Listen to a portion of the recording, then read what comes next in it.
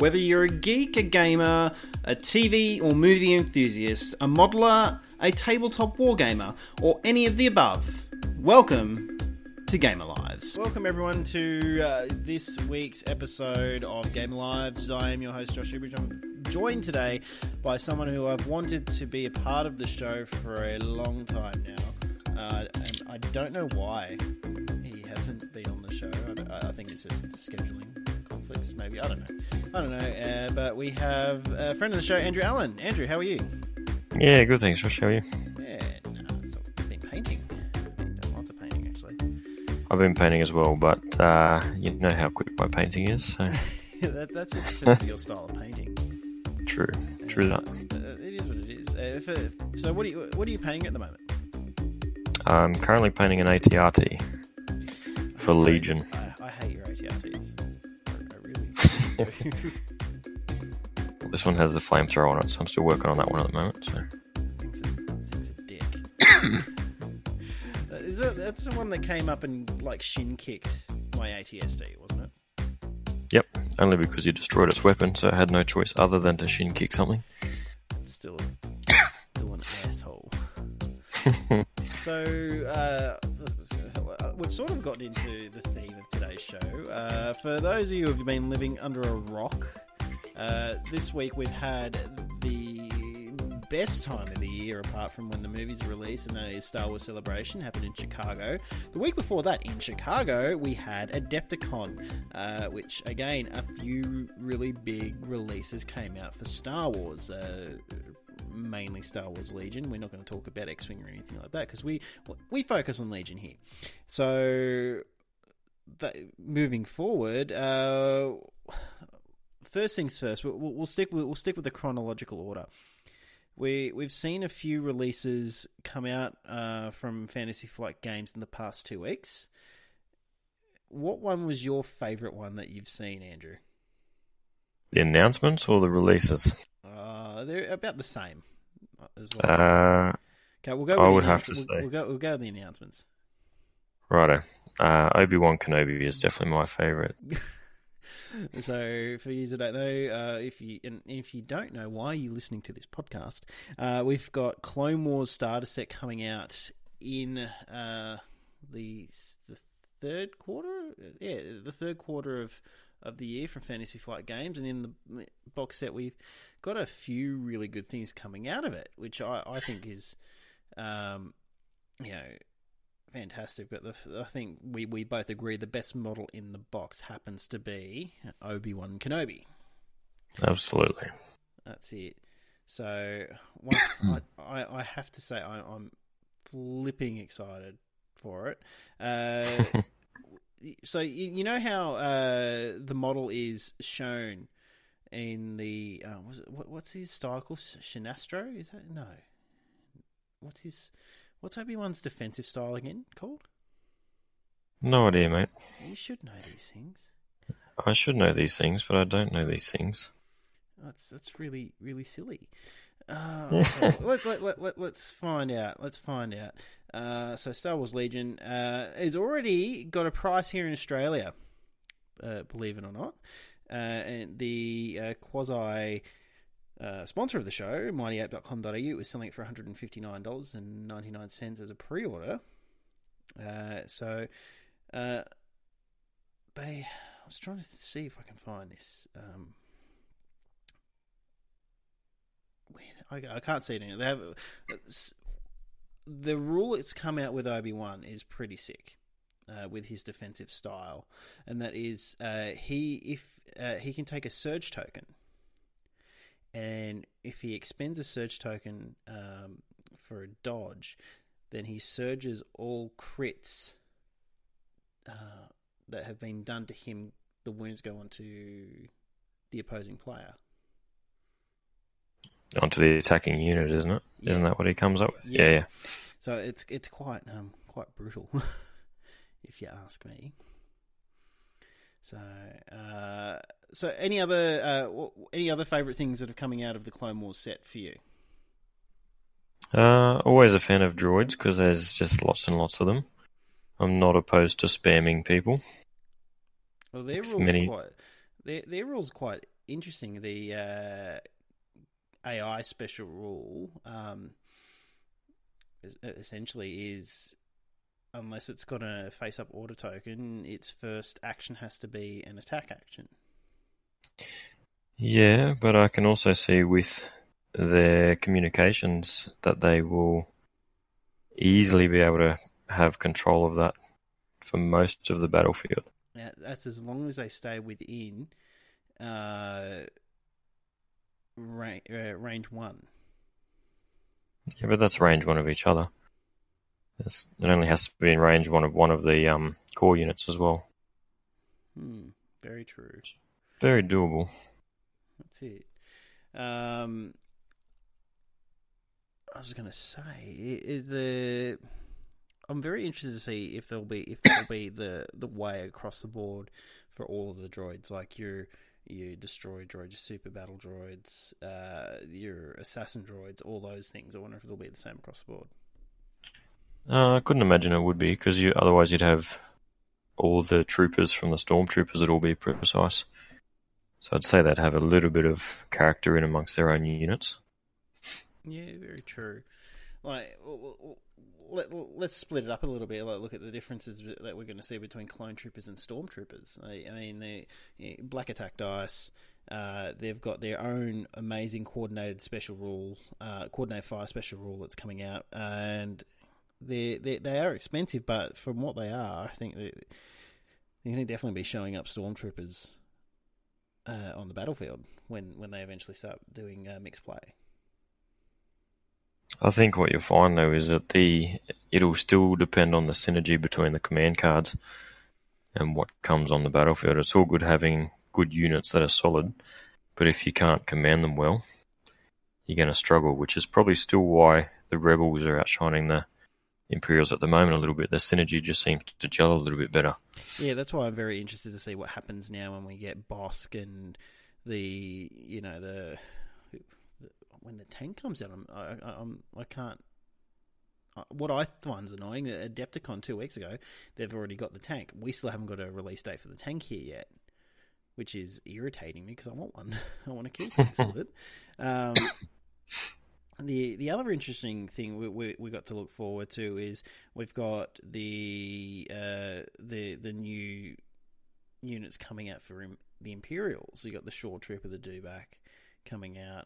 As I said, I mentioned Bosk, which he'll have his own command cards that'll go into the fray as well, I'm assuming. Yeah, if there's anything like Boba Fett, he'll add some good value in there too. Well, everyone keeps saying that the Boba Fett wasn't the best bounty hunter, it was Bosk. Well, if you go with the legends, it probably was.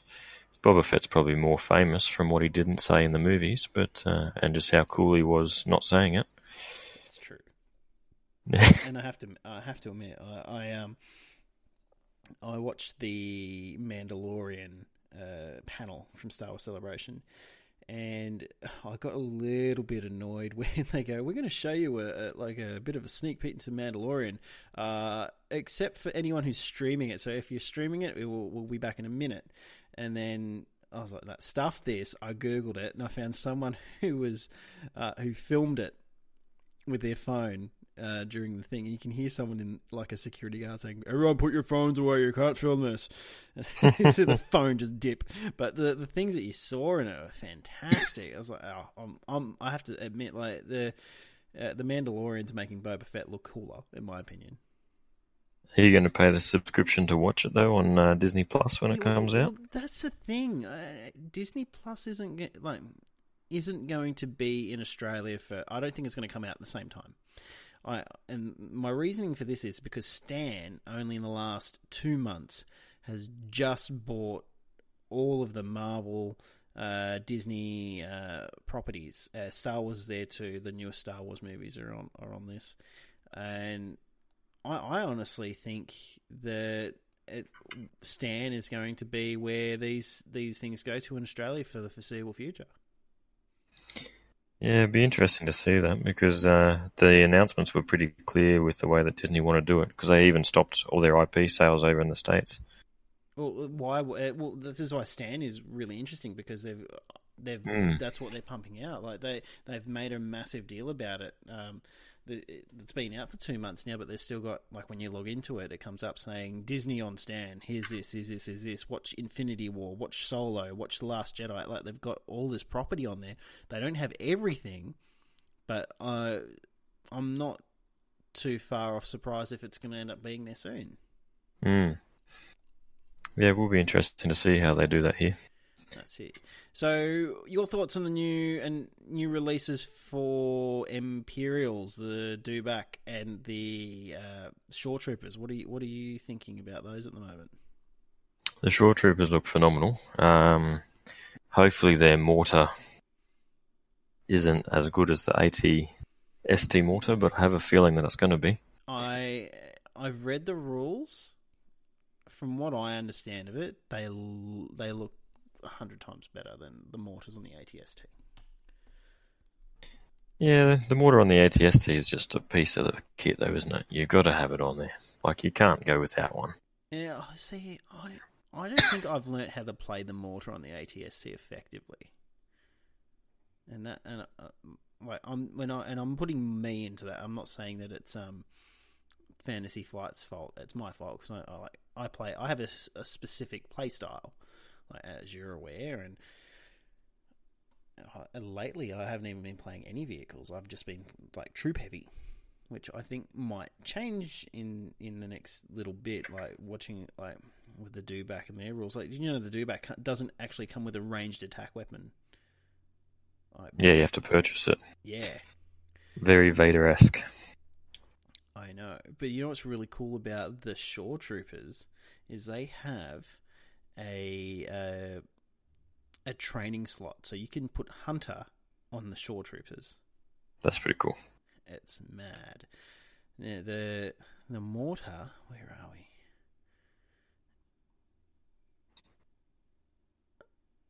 I can't find it. It's not showing me the rules. How dare it? Someone had access to the rules and it made sense. Here we go. In fact, small detachments of Shore Troopers often take it upon themselves to man a DF-90 mortar launcher that can provide even more suppressive fire.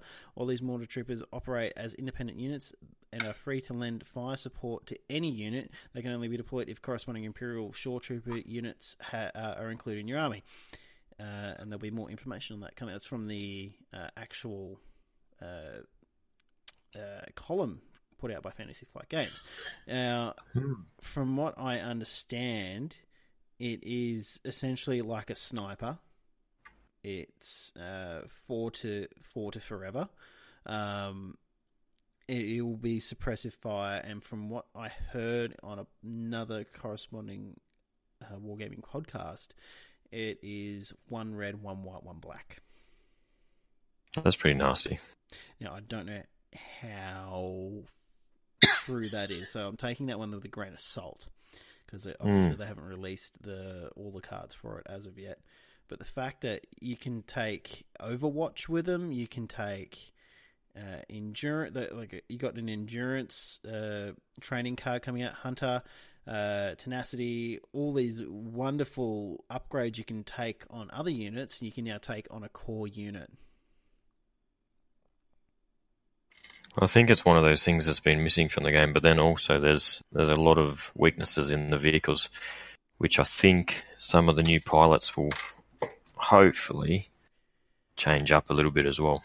Now, here's a really interesting thing for the Shore Troopers. Now, it's 52 points for your skeleton squad, right? Yeah. Your basic rules are coordinate and placement trooper. After you are issued an order, you may issue an order to a friendly emplacement trooper at range 1. Yeah. Now here's another really cool one with it. Target 1. After you are issued an order, gain 1 aim token. That's pretty handy. Now they hit on black, range 1 to 3 with the E-22 blaster rifles. They don't surge to anything at all.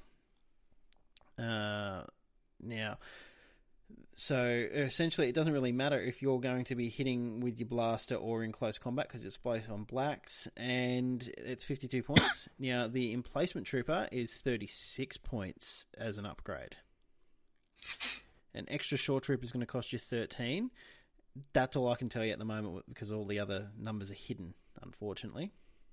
So 13 points is fairly expensive for not surging, but obviously it's that combination with the emplacement troopers that's going to be key, because that doesn't have to necessarily be the mortar that comes with it.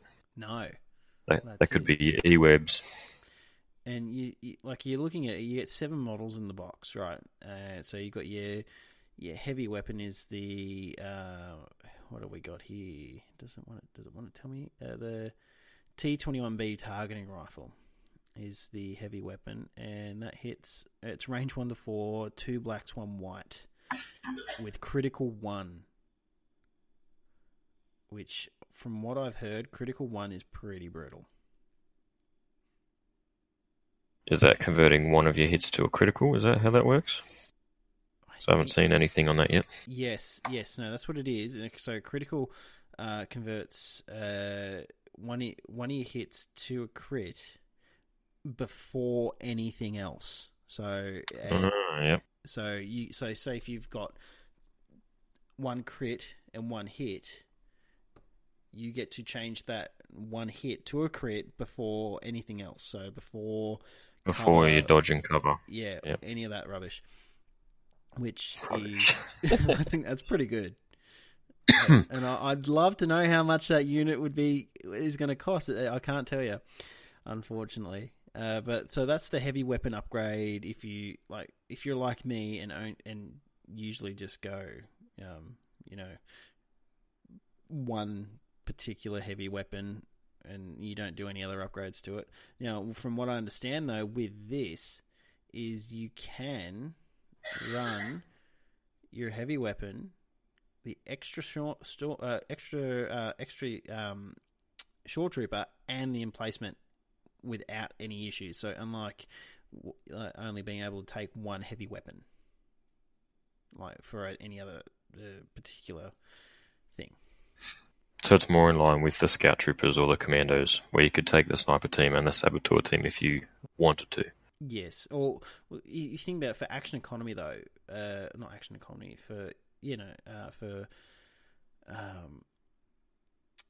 drops. I don't know if it ends up being if it'll be like the sniper strike team. I don't know if it'll end up being like that. I can't tell you that until we can see the full card, which sucks. But now let's talk about the one that I am really excited for, the Dewback.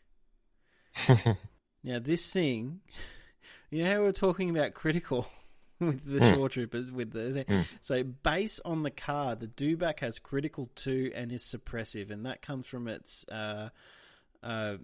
what do you call it? It's Razor Claw, close combat melee attacks, which is 3 red and 3 white. Now, so it sounds nasty, but you got to get in close. Yeah, well, it's 90 points. It's movement 1. It surges to hit, and it has red dice to save.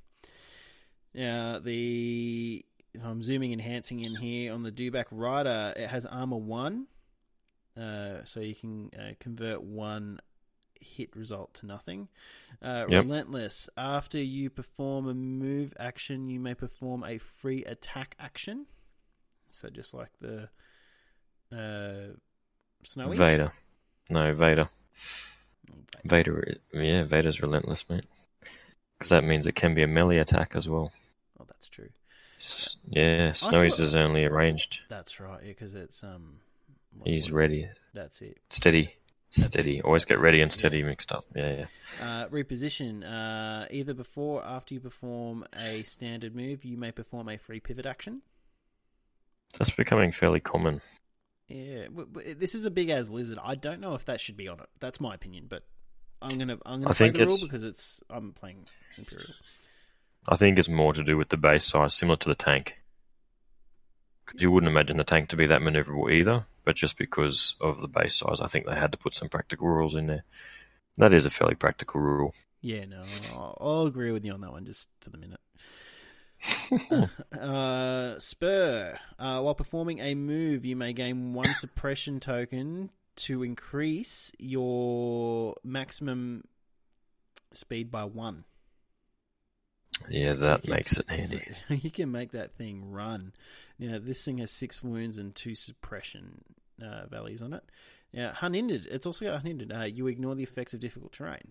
So there's big F-off lizard, which the model looks fantastic, if you ask me. This thing is. I don't think there's much that's going to look nicer on the table other than possibly the Tauntauns. Oh yeah, I'm not sold on Tauntauns yet. They're just going to be lizard food. So it's 90 points stock standard, right? Now for 10 points, you can get the T21 blaster rifle, which is critical too, with 4, and it hits on 4 white dice, range 1 to 3. And that's only 10 points. There's 2 other weapons you can take. You can get the RT-97C blaster, and that's range 1 to 4. I can't see any other rules for that. But you can also take the CR-24 flamer, which is a range 1, and it's a blast and spray. That's just nasty. It's like flaming lizard time. That's what that is. Yeah, and you can only take 1 of those upgrades, unfortunately, because I'd love to see like a rifle and a flamer on the one model. I reckon that'd be sick. When did Star Wars have dragons? Now they have dragons. That's exactly right, and I'm happy. And they're Imperial too, which makes it even better. Just saying that though, on that, there is such a thing called crate dragons, and that's an expanded universe, and they're pretty badass. I was reading a bunch of stories about Obi-Wan and how him and young Luke and one of Luke's friends came across one and attacked him, and then Ben saved them. And fun fact, that's the noise that he made when he came to Luke's aid in A New Hope. That noise was to mimic the call of a crate dragon. Obviously scares the bejesus out of sand people. I know. So they've obviously experienced the Great Dragon as well. Yeah, they hate them. Absolutely hate them. Clearly. It's ridiculous how cool it is. Now, talking about cool, we've got 20 minutes left. And I think that should be enough time to discuss I think the elephant in the room right now. And I think you know what I want to talk about. We had probably the best thing that happened in the month of April, and that is the releasing of the first teaser trailer for Star Wars Episode 9 and the title reveal, The Rise of Skywalker. We'll start with the title. What's your thoughts? My thoughts are Skywalker is one of those things that could it be interchanged with Jedi? Could it be a throwback to one of the old movies? I'm excited just from the name itself. That's pretty cool. I'm stoked. I was talking to a friend of ours the other day, and I remember in the last Thrawn book that I read, Thrawn Allegiances, where it's a split book of 2 stories where on one part of it is back when he was part of the Chiss Ascendancy and he's working with Anakin Skywalker, who he's met randomly. And then there's on the other flip side of it, he's working, this is when he's now Grand Admiral Thrawn, and he's been sent on a mission by the Emperor with Darth Vader. Now, so that shows that he knows who Darth Vader is. He goes, I know it's Anakin. And there's this bit in the book where he talks about these Force-sensitive Chiss children who navigate for the Chiss in hyperspace. So they sit at the front of the vessel, they reach out with the Force, and they figure out where they're going through space. And they're on this ship that hasn't got a navigational computer, and Vader is the only Force-sensitive person there. So, and because Vader and Anakin are, what do they call it? Precogs? That's what he's called. So he puts Vader in the chair, and he goes, and he's having a big grin to himself, and Vader's like, "What's so funny?" And he's like, Oh, nothing. It's just a bit of nostalgia for me. We when the person takes the seat at the front of the ship, they're called the Skywalker, which That's makes pretty sense. cool. It makes really good sense for that particular thing, and it really pissed Vader off, which was.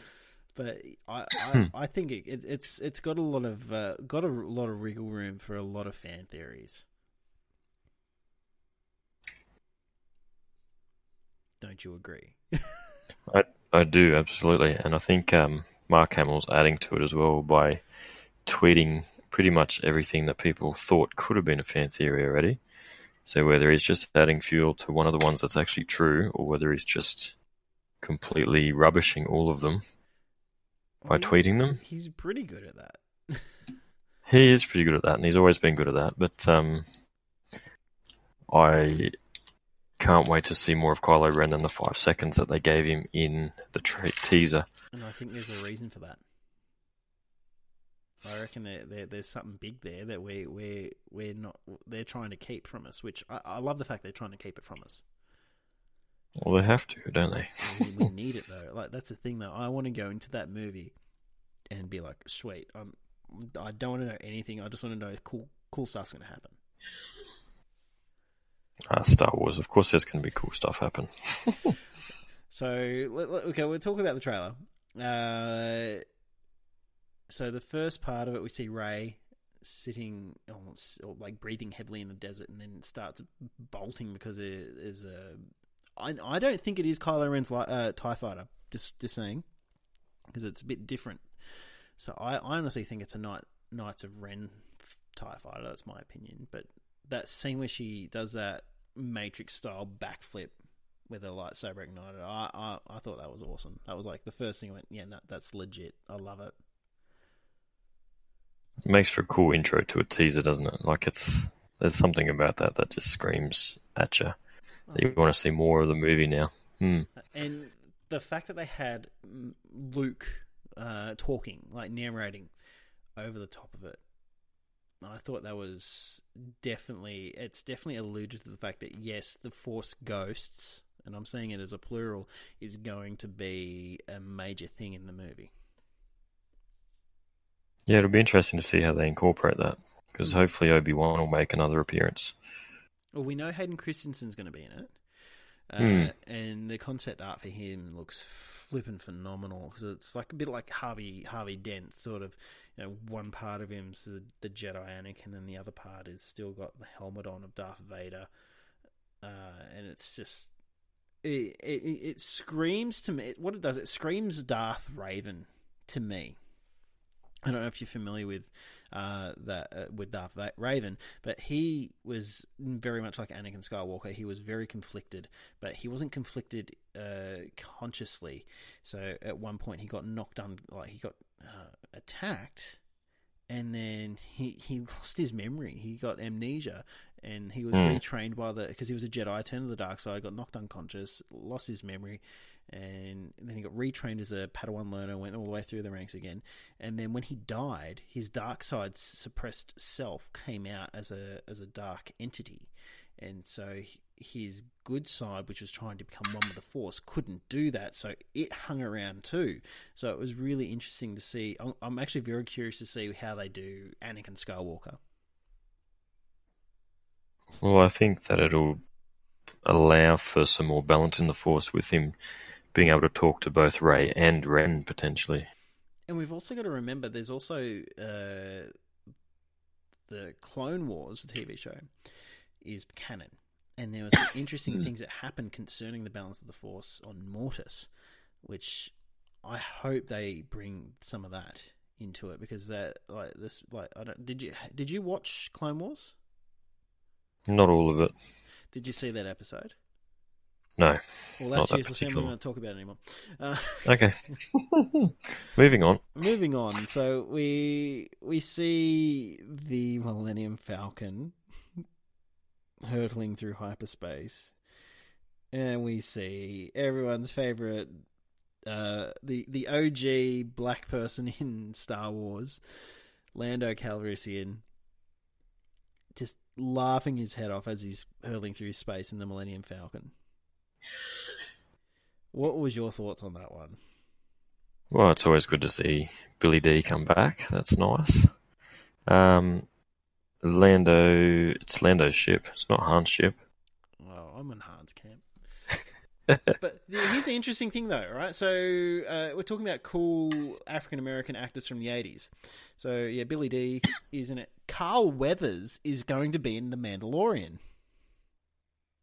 That's cool. So, for those who don't know Carl Weathers, Apollo Creed, the guy who smashed out Rocky in Rocky 1 and then got smashed out by Rocky in Rocky 2, and then became Rocky's best mate and then got killed by Dolph Lundgren in Rocky 4. Was it Rocky 3 or Rocky 4? No, it was Rocky 4. Spoilers. Mm-hmm. If you haven't seen it, why are you listening to this? Go and watch it. So we see a bunch of different things with all the new characters. I love Finn's new costume. I think they've actually, according to the panel, the minute he saw his new costume, he felt like, yes, Finn's finally a part of the Resistance. Like he's actual member, he's got a place in it. And I agree with him. Like from seeing what we saw, we saw a couple of other little cool things. Luke says some cool stuff. Kylo Ren's dive from his crossguard into some poor bloke's chest was awesome. I think that's one of the best lightsaber moves I've seen, to be honest. Well, I still don't think we've seen enough of it yet. No, we haven't. And I think we're what did you think about the alien reconstructing his helmet? Well, I just wonder where that is, like whether that's actually somewhere close to Kylo or whether someone's picked that up. Well, it happened on one of his ships, so you wouldn't think that someone's just gone on there and picked it up, would you? Well, depends on what's happened to the ship after the whether he's abandoned it after he's taken out Snoke or whether he's carried on and someone else is alongside him now and they're rebuilding his mask. Because it was been, from what they've said, it's been merged together with the red kyber crystal. Which is really cool. I reckon it's going to look amazing. Yeah, it'll get some nice glow on, won't it? That's exactly right. Yeah, so we've had that. Now, the biggest part of the trailer, they're walking on Endor. And they come to this cliff over one of the... So I googled this because I wanted to see if they were changing anything. On Endor, there are seas on Endor. Endor is actually covered 7% in ocean water, which I thought was really, really interesting to know. And good to know because we see the remains of the second Death Star in the middle of the ocean. That was cool. I thought that was amazing, just seeing that. And then the part that comes after it, the cackle brought out of a cough by Ian McDiarmid. What was your reaction when you heard that? I was very happy that the Emperor's back. Well, and I think I was telling you, I think I messaged you when we were talking about it because you thought it could have been Rey. Is that right? No, I said I'd like it to be Rey, but I actually thought it could be Ren. Ren, yeah. As in being corrupted by the dark side and then becoming the Emperor, essentially. Yeah, potentially. Yeah. Yeah, well, yeah. Here's an interesting fact, which I thought was really cool, which it aids to the fan fictions, or the fan theories. Palpatine had a secret cloning facility on Jakku. Where is Rey from? Jakku. She could well be a Palpatine. We don't know. We don't know what he did in relationships. Like he had that bald-headed girl in Revenge of the Sith, who was his I wouldn't say girlfriend, but more of like a escort. I heard another really interesting rumor, which I don't know if I want it to be real or not. Excuse me. So in this rumor, I'm going to put a pile. I want you to tell me what you think, because I know how you feel about this character. Righto. They reckon. Now, there's a few people, and they've come up with some good reasons for it. That there's only one real red-headed person in the galaxy, and that is in essence before this person was Sheev Palpatine as a young man. The current red-headed person in the movie is General Hux. Mm-hmm. It could be a major possibility that Hux is a young clone of the Emperor. And he just takes his beatings as he does from Kylo Ren until he knows when to come out of it. Yeah, that would make Hux more of an interesting character, in my opinion. For sure. Because I'm not a huge fan of his character yet. They haven't really developed him. He's gone from being this angry person who wanted to blow up the Republic system to this whiny person who is essentially an echo of Kylo Ren during issuing commands, and then is thrown into the side of a building like a paper towel.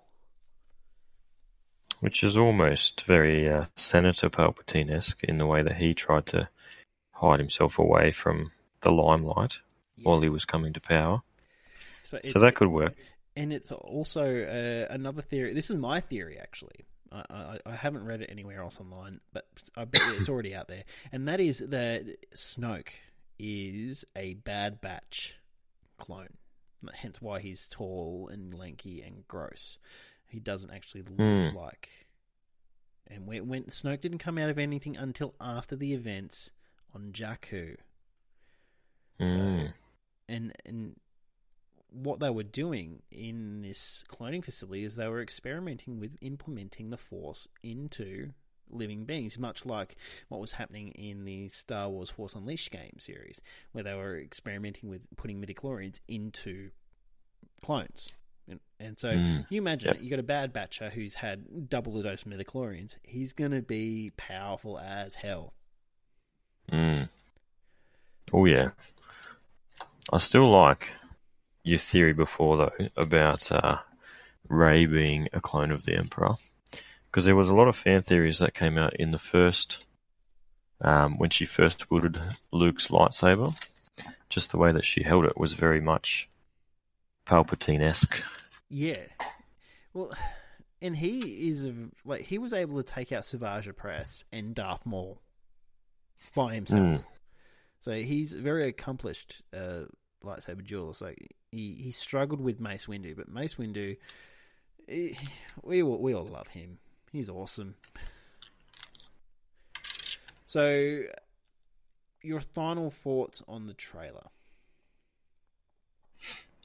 Look, if my original thought of when I first watched The Force Awakens, of Rey turning to the dark side and Ben Solo, or Ben Skywalker, turning back to the side of light to become the balance in the Force comes true, I'll be extremely happy.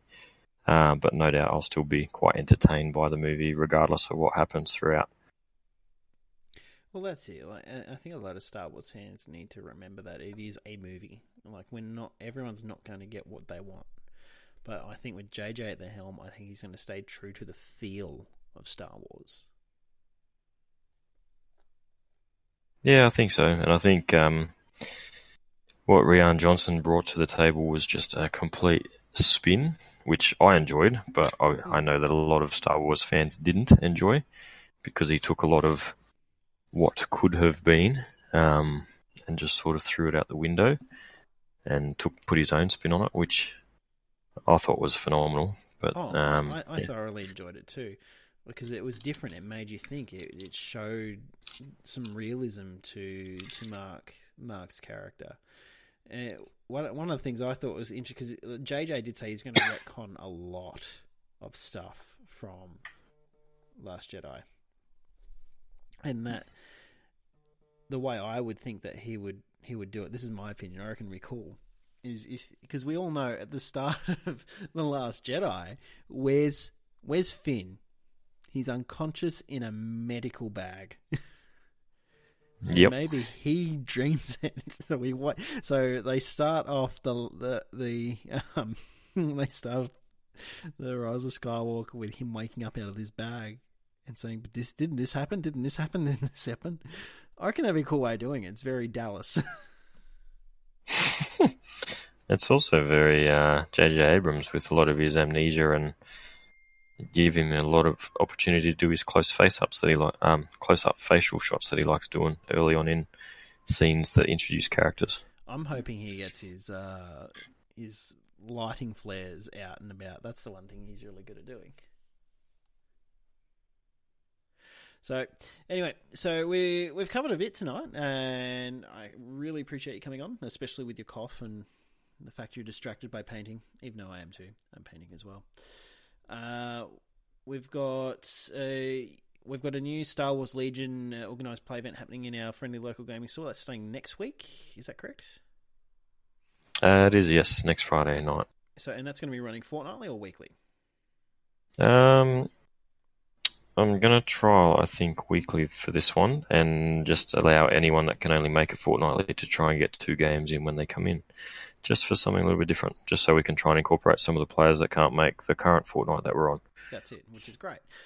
So this is a hobby about inclusion, and we don't care about who you are or what you are, as long as you bring some minis to the table and you like a laugh. It's great, which is the best thing in the world, if you ask me. Absolutely. Well, thanks again for coming on the show. Hopefully you've enjoyed the experience and you'll come on again. And no worries. What I want to do is, because we play a little bit of TTS, maybe later in the week we'll play a game and we will record the actual game. What do you think? That'll be pretty cool. It does. So, thanks again, Andrew. And for those who will continue on with us, just wait for after the break, and we have more to discuss with you. And here's a word from our sponsor. What is Wargaming Recon? December 7th, 1941, a date which will live in infamy. The United States of America was suddenly and deliberately attacked by naval and air forces of the Empire of Japan. 3,000 miles from home, an American army is fighting for you. We today have concluded an agreement to end the war and bring peace with honor in Vietnam. The world will note that the first atomic bomb was dropped on Hiroshima, a military base. Historical wargaming for your ears, only at wargamingforums.com. Oh, the humanity. Fine. Okay, people, thank you for staying with us. And yes, we've had our chat about Star Wars Legion and the new Star Wars trailer. I'm sure that it'll come up again in this segment. I've got another guest. I've actually got 2 more guests joining me today. And this time it comes from the land of the red hats with white writing. I have the oldest, correct me if I'm wrong, the oldest continuing running wargaming show podcast in the world, and that's Wargaming Recon's Jonathan Reinhardt and Adrian Benson. Welcome, guys. Thank you for taking your time and talking to the future, so to speak. We are Time Lords. We are. Thanks for having us. And a minor correction, it's not entirely inaccurate to say it's the longest continuously running wargaming podcast in the known universe. No, that's true. Oh, that we know of, yeah. Yeah. Speaking of universe, I actually discovered a YouTube, when you go down the YouTube rabbit hole of looking at random stuff. I found that apparently there's a game on Steam called Universal Sandbox, where you get to just stuff around with the physics of the solar system, which I think is fantastic. Do you know what the most fun with that is? Is when you create multiple planets and you put them on orbits, and I use that in quotations, in which they just will inevitably crash into one another, and you cause all sorts of havoc. Or you put a black hole somewhere, especially now that we can see them, because, whoa, we got pictures of black holes, and everything just kind of slowly gets sucked into it. It's very satisfying for a very dark reason. I have to admit, that picture of the black hole reminded me more of the Eye of Sauron. Just saying. the Ring of Power hasn't died, hasn't been destroyed. I think they were copping out, and they were like, so we need to come up with something interesting because Pluto's not a planet anymore, and we did solar eclipse, and that sad story about the Mars rover. What can we do now? Wait, Lord of the Rings, let's take a picture of the cover, and then we'll say we found a black hole. No, you know what no. You know what it is? It's that space probe. I can't remember the name of it. That's like gone right past Pluto, and it's left the solar system. It's the brake lights. That's what it is. We don't want to go back. No. It's always fun. So tell me, it's Thursday at the moment in the good old US of A, and you know what's really cool about being an Australian is the fact that I get movies before you. So potentially I'll be seeing Avengers Endgame well before you. I'll actually be seeing it next week. So how does that make you feel? I'm personally okay with it because everybody's going to see that movie before me. I don't tend to go to the theater a lot. Because what you find at theater are my least favorite thing in the world, and that's other people. So that's true. And you're in a hobby that is entirely social. So that's not true. Have you heard of solo wargaming? I don't do a lot of that, though. He's right. It's a very... It ruins the illusion. Yeah, I know. I was just going to say, can't you go blind solo wargaming? You can.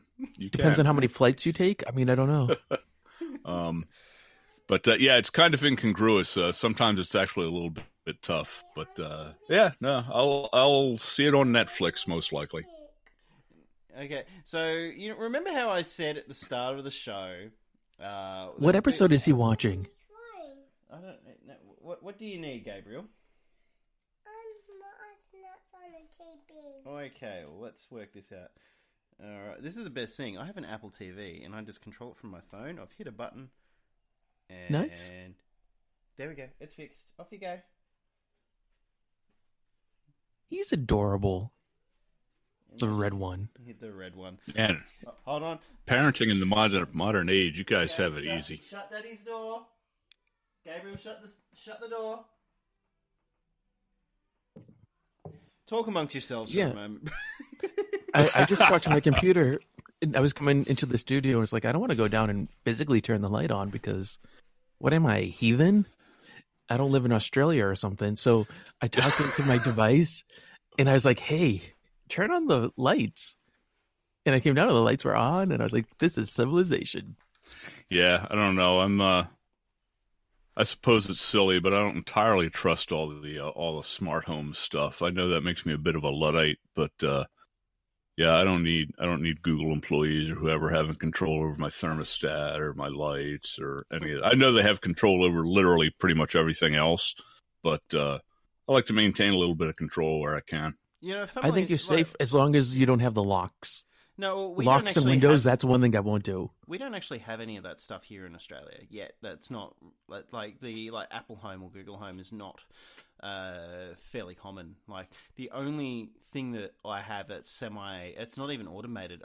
It's all it is having a TV remote on my phone that I can just tap from another room. So I've still got full control. It's just on my phone. I don't even have an Alexa at all or any of that stuff. No, I don't either. But then how do you listen to Wargaming Recon? I don't. Yeah. You don't. I listening to Wargaming Recon for me now is a continuous speaking to the mic properly, John. Oh, I'm going to kill you. I'm just going to go off mic a little bit more, and I'll just talk over here because it's really fun to do that and to be on the other end of the microphone. You, sir, an asshole. I get to say. So that's your one for the episode, Mister. That one during Game of Thrones. No, just talk about being a geek. New episode. I know you don't care about the stadium, but I don't care. New episode for the final season of Game of Thrones. And someone's like, I'm just going to keep calling because he poked me and prodded me and said, "Don't you dare." So why do you tell your listeners what I sent you via text over and over and over again? No, because what you sent me via text could be classed as illegal in most common societies. The fact that you went and found them, I'm worried about, A, your mental state, and B, well, what else am I going to do? And your poor wife. Oh my goodness, I have no... What you would She's make not, her... No. What you would make her she's dress not up nor in... has she ever been interrogated. No. What you would make her dress up as in the bedroom...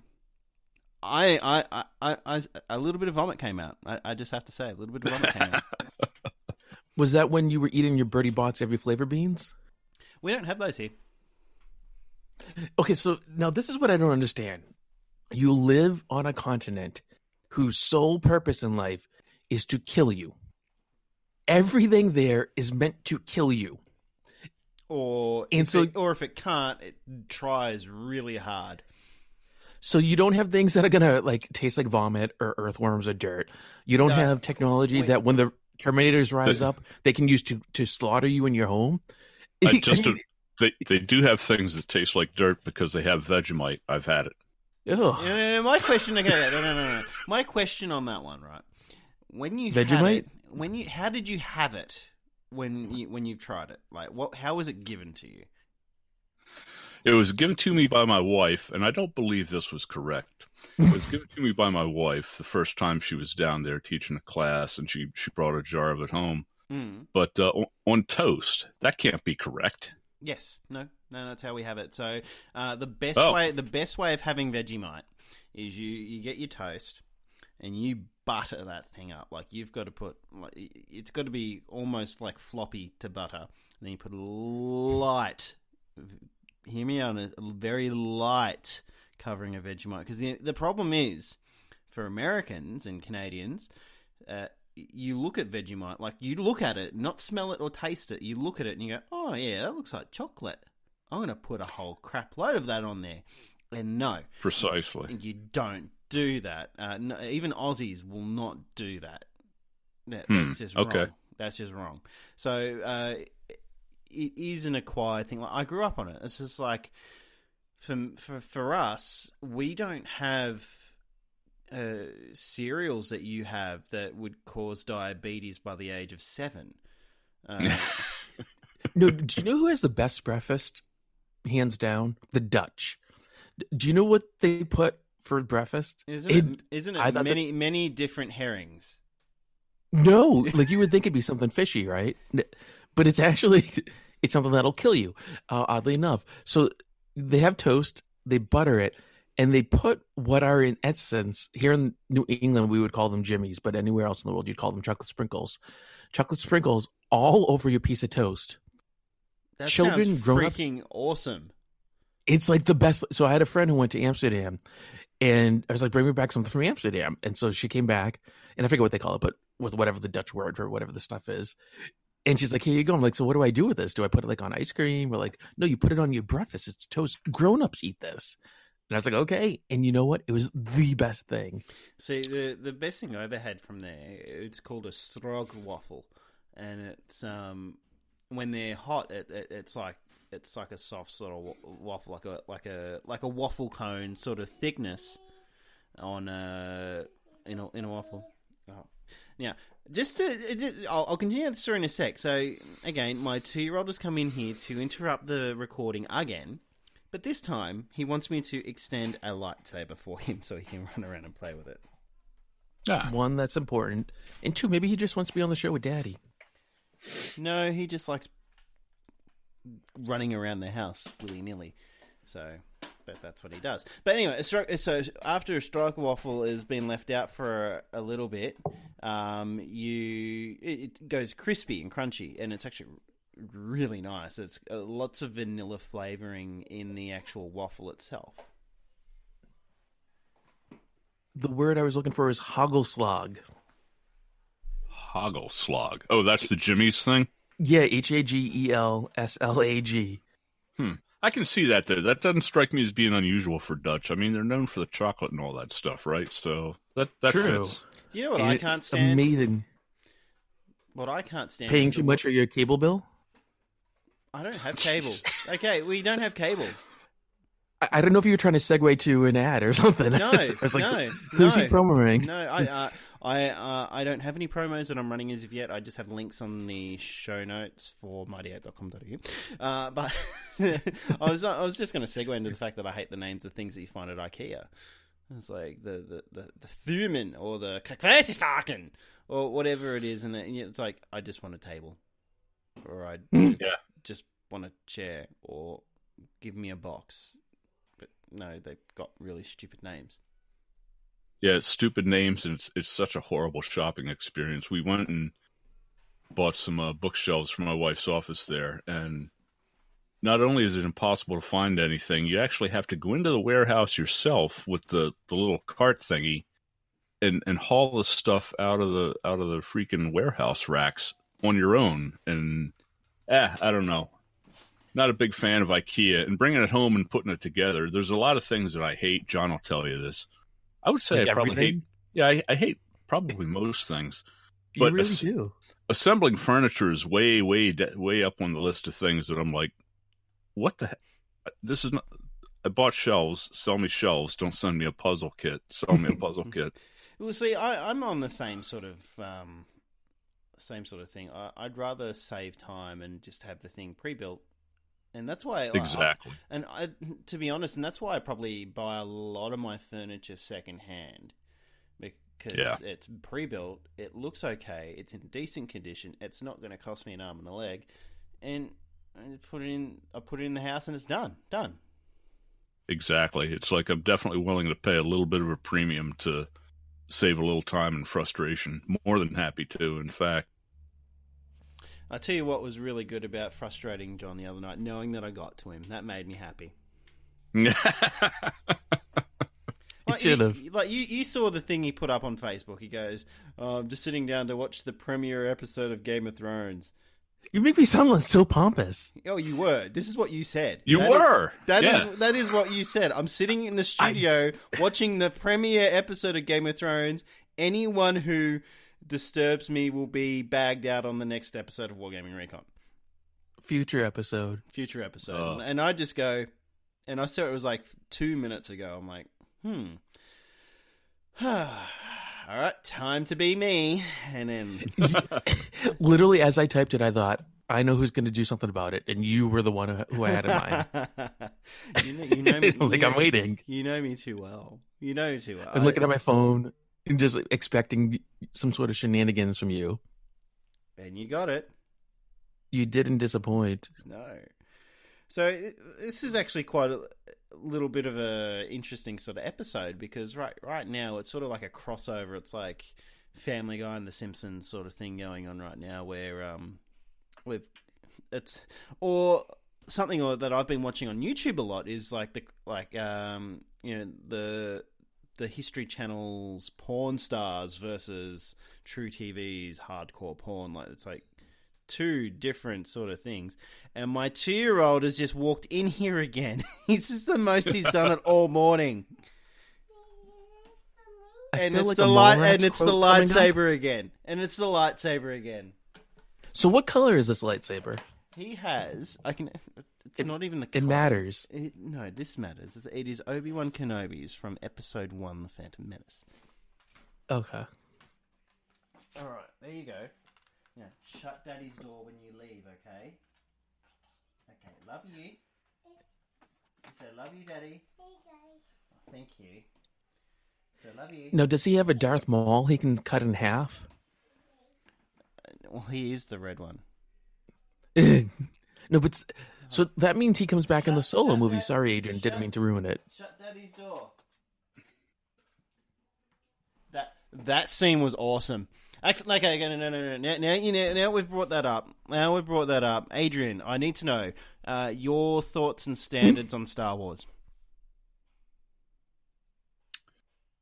More of a Star Trek guy. Okay. All right. So you've just. So I was about to say. You were saying you liked him? No, he's just. What can I say? I think I kind of line up with most people. I think the original 3 episodes, which of course were the middle 3 episodes. You mean the Holy Trilogy? Yeah, are clearly better than 1, 2, and 3, and yeah, they're my favorites, 4, 5, and 6. Maybe it's because I saw them the first one when I was still a kid. I don't know, but well, I think that goes like it's the same for me. I grew up in 4, 5, and 6. They're hands down going to be the favorite films. But I think expanding on the universe, that is something that universally loved. That's the thing that I thoroughly enjoy, and I love a continuation story. I'm one of those rare ones who openly admits that I actually enjoyed The Last Jedi. That was a good movie. It was a good movie. And Adrian, I don't know where you're standing on this, so I'm going into the territory unknown. So, were you guys excited for Star Wars Celebration in Chicago? No. See, I'm not even in America, and I was excited. So to be fair, I used to be heavily involved in the Star Wars fan community way back in the day, from before they started Celebration, and then I lost interest in it when I saw how they organized and ran the first 3 celebrations. I'm like, forget about it, and then I just didn't care anymore about Celebration. And then Celebration now becomes the biggest thing in the Star Wars calendar. I would disagree, because the biggest thing is when a new movie comes out. No. Because of course it is. No, because people don't fly internationally to go see it. That's not true. Okay, and unless you live in Boulder and your closest cinema is across the river over in Niagara, then maybe. People fly in for the premiere. I'm talking about you get actors from all over. Who are these people? People who are in the film and know people who are in the film. Okay, normal everyday people now. Normal everyday people don't fly internationally to go see the movie. Oh, I mean, we're not ordinary people anymore. We've been in an award-winning documentary. And I ran for state Congress. So. Okay. And as an award-winning documentarian, I can tell you I'm not flying internationally to see it, or domestically to see any movie. That's exactly right, and this is the thing. That's why your understanding on reality is flawed, John. But see, we also wouldn't fly internationally for a convention either, unless they were flying us. Really? No, I'm planning on going international for a ton of conventions. I want to get to Havoc one year. That's one I want to get to. I want to get to Havoc. Yeah, I want to get to Havoc. I want to get to... Okay, I wasn't sure if my ears were plugged. Mm-hmm. I want to get to Adepticon. Okay. Mainly because that is the biggest in the Northern Hemisphere for wargaming, especially for Fantasy Flight, because they do a lot of their big releases, their big announcements there. Well, they hit up PAX and Gen Con, though, too. Yeah, well, Gen Con, yeah, but not as big as Adepticon. Adepticon was their biggest. Yeah. Yeah, Adepticon is the be-all, end-all. I would fly to that one. I would fly internationally. I would fly to the UK. I would like to go to Salute. I mean, the conventions over there are quite a bit different than what we have here in the States, but yeah, I would like to see some over there too. And I'd love to see you guys head over here for CanCon. CanCon's off the hook. It is the only thing that I don't like about CanCon is the fact that there's never any panels. It's just gaming and stores. That's all. It's like going to a county fair or something like that. Except instead of going, I want to ride a roller coaster, I want to play 40K. Or why don't they do panels? Are they opposed to it? I just don't think it's something that's really on the mind of a lot of Australian gamers. They just want to get in and play. And by the time by the time you think about it, there's only one real major wargaming manufacturer or company close to Australia, and that's Battlefront, and they're from New Zealand, and so they're the ones that do Flames of War.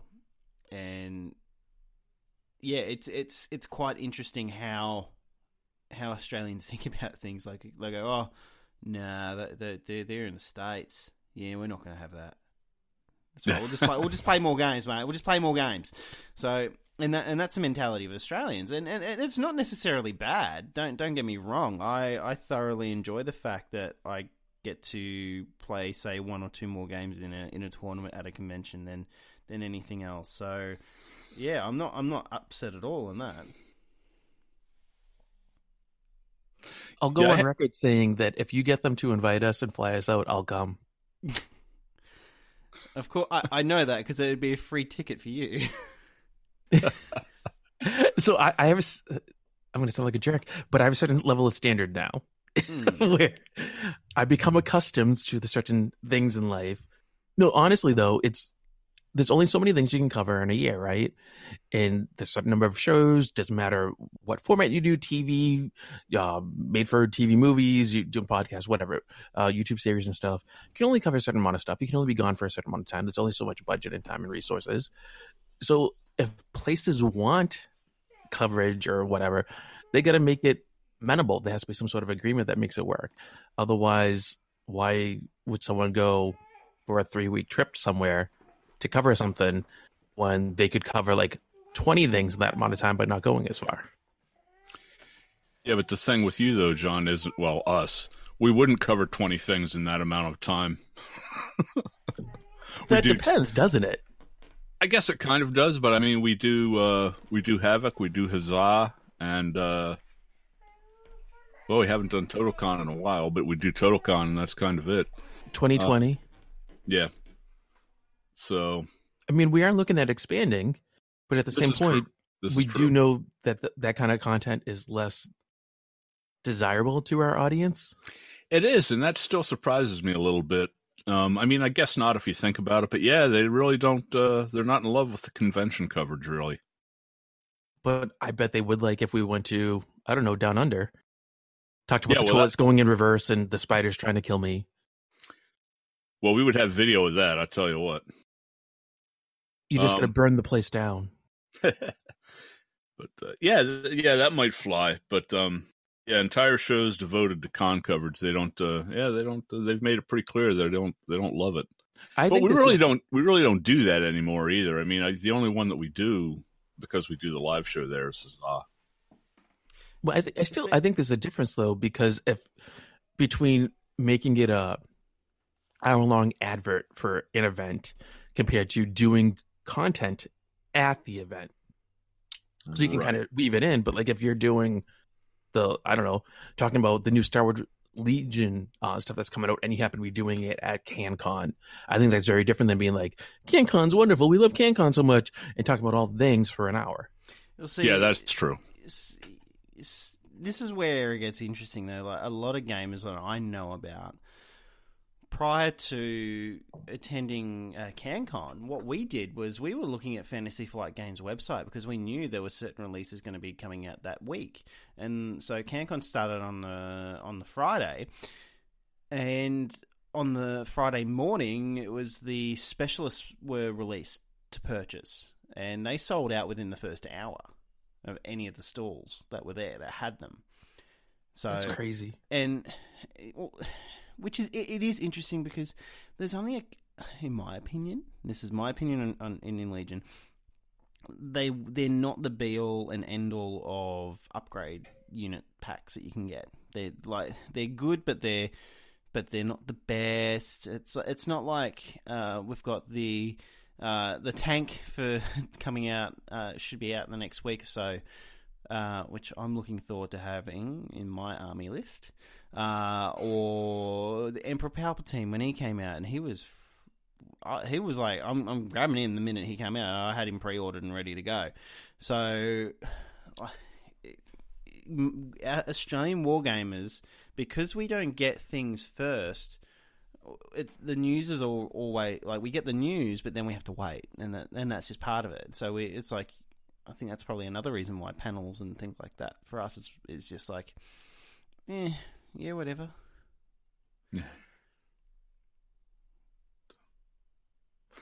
I'm still surprised about the panels, though.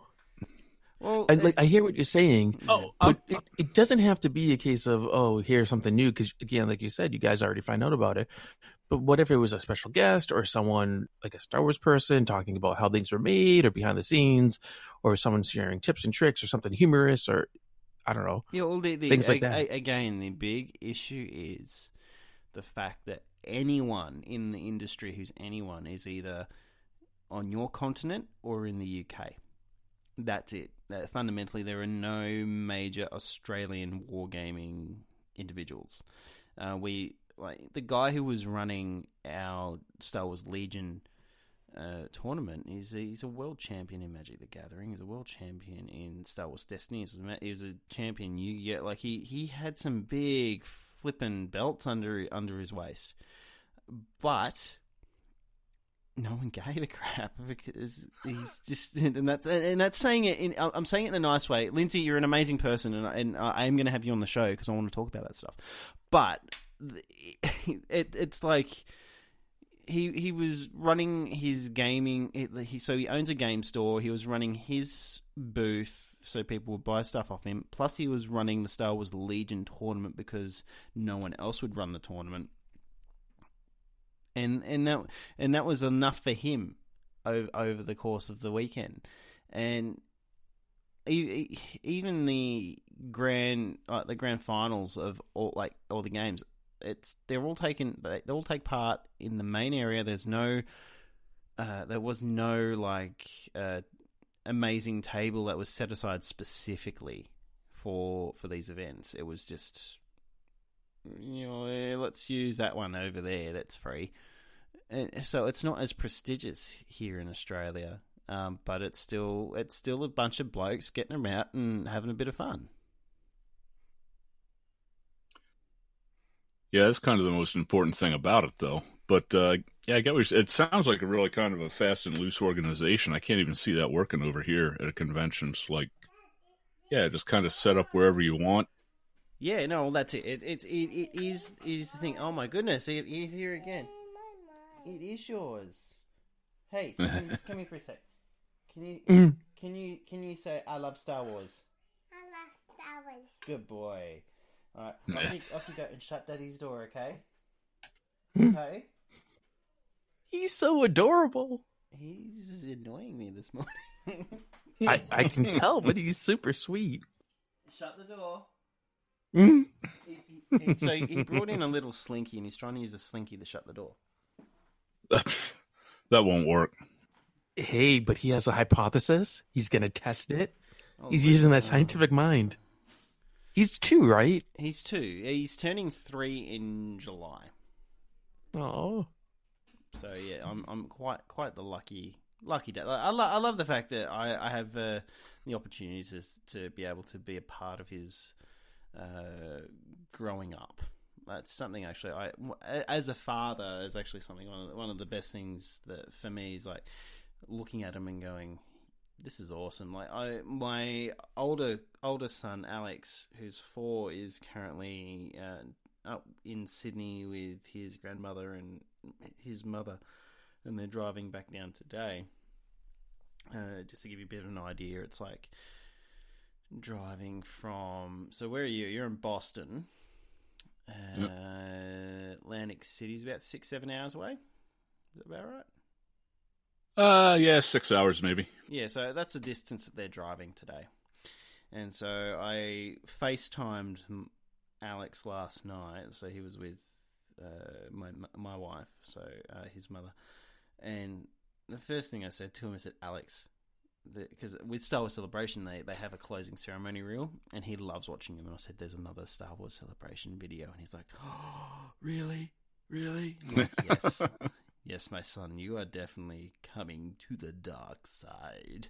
And he's very much me. And that's for his birthday, which is in May.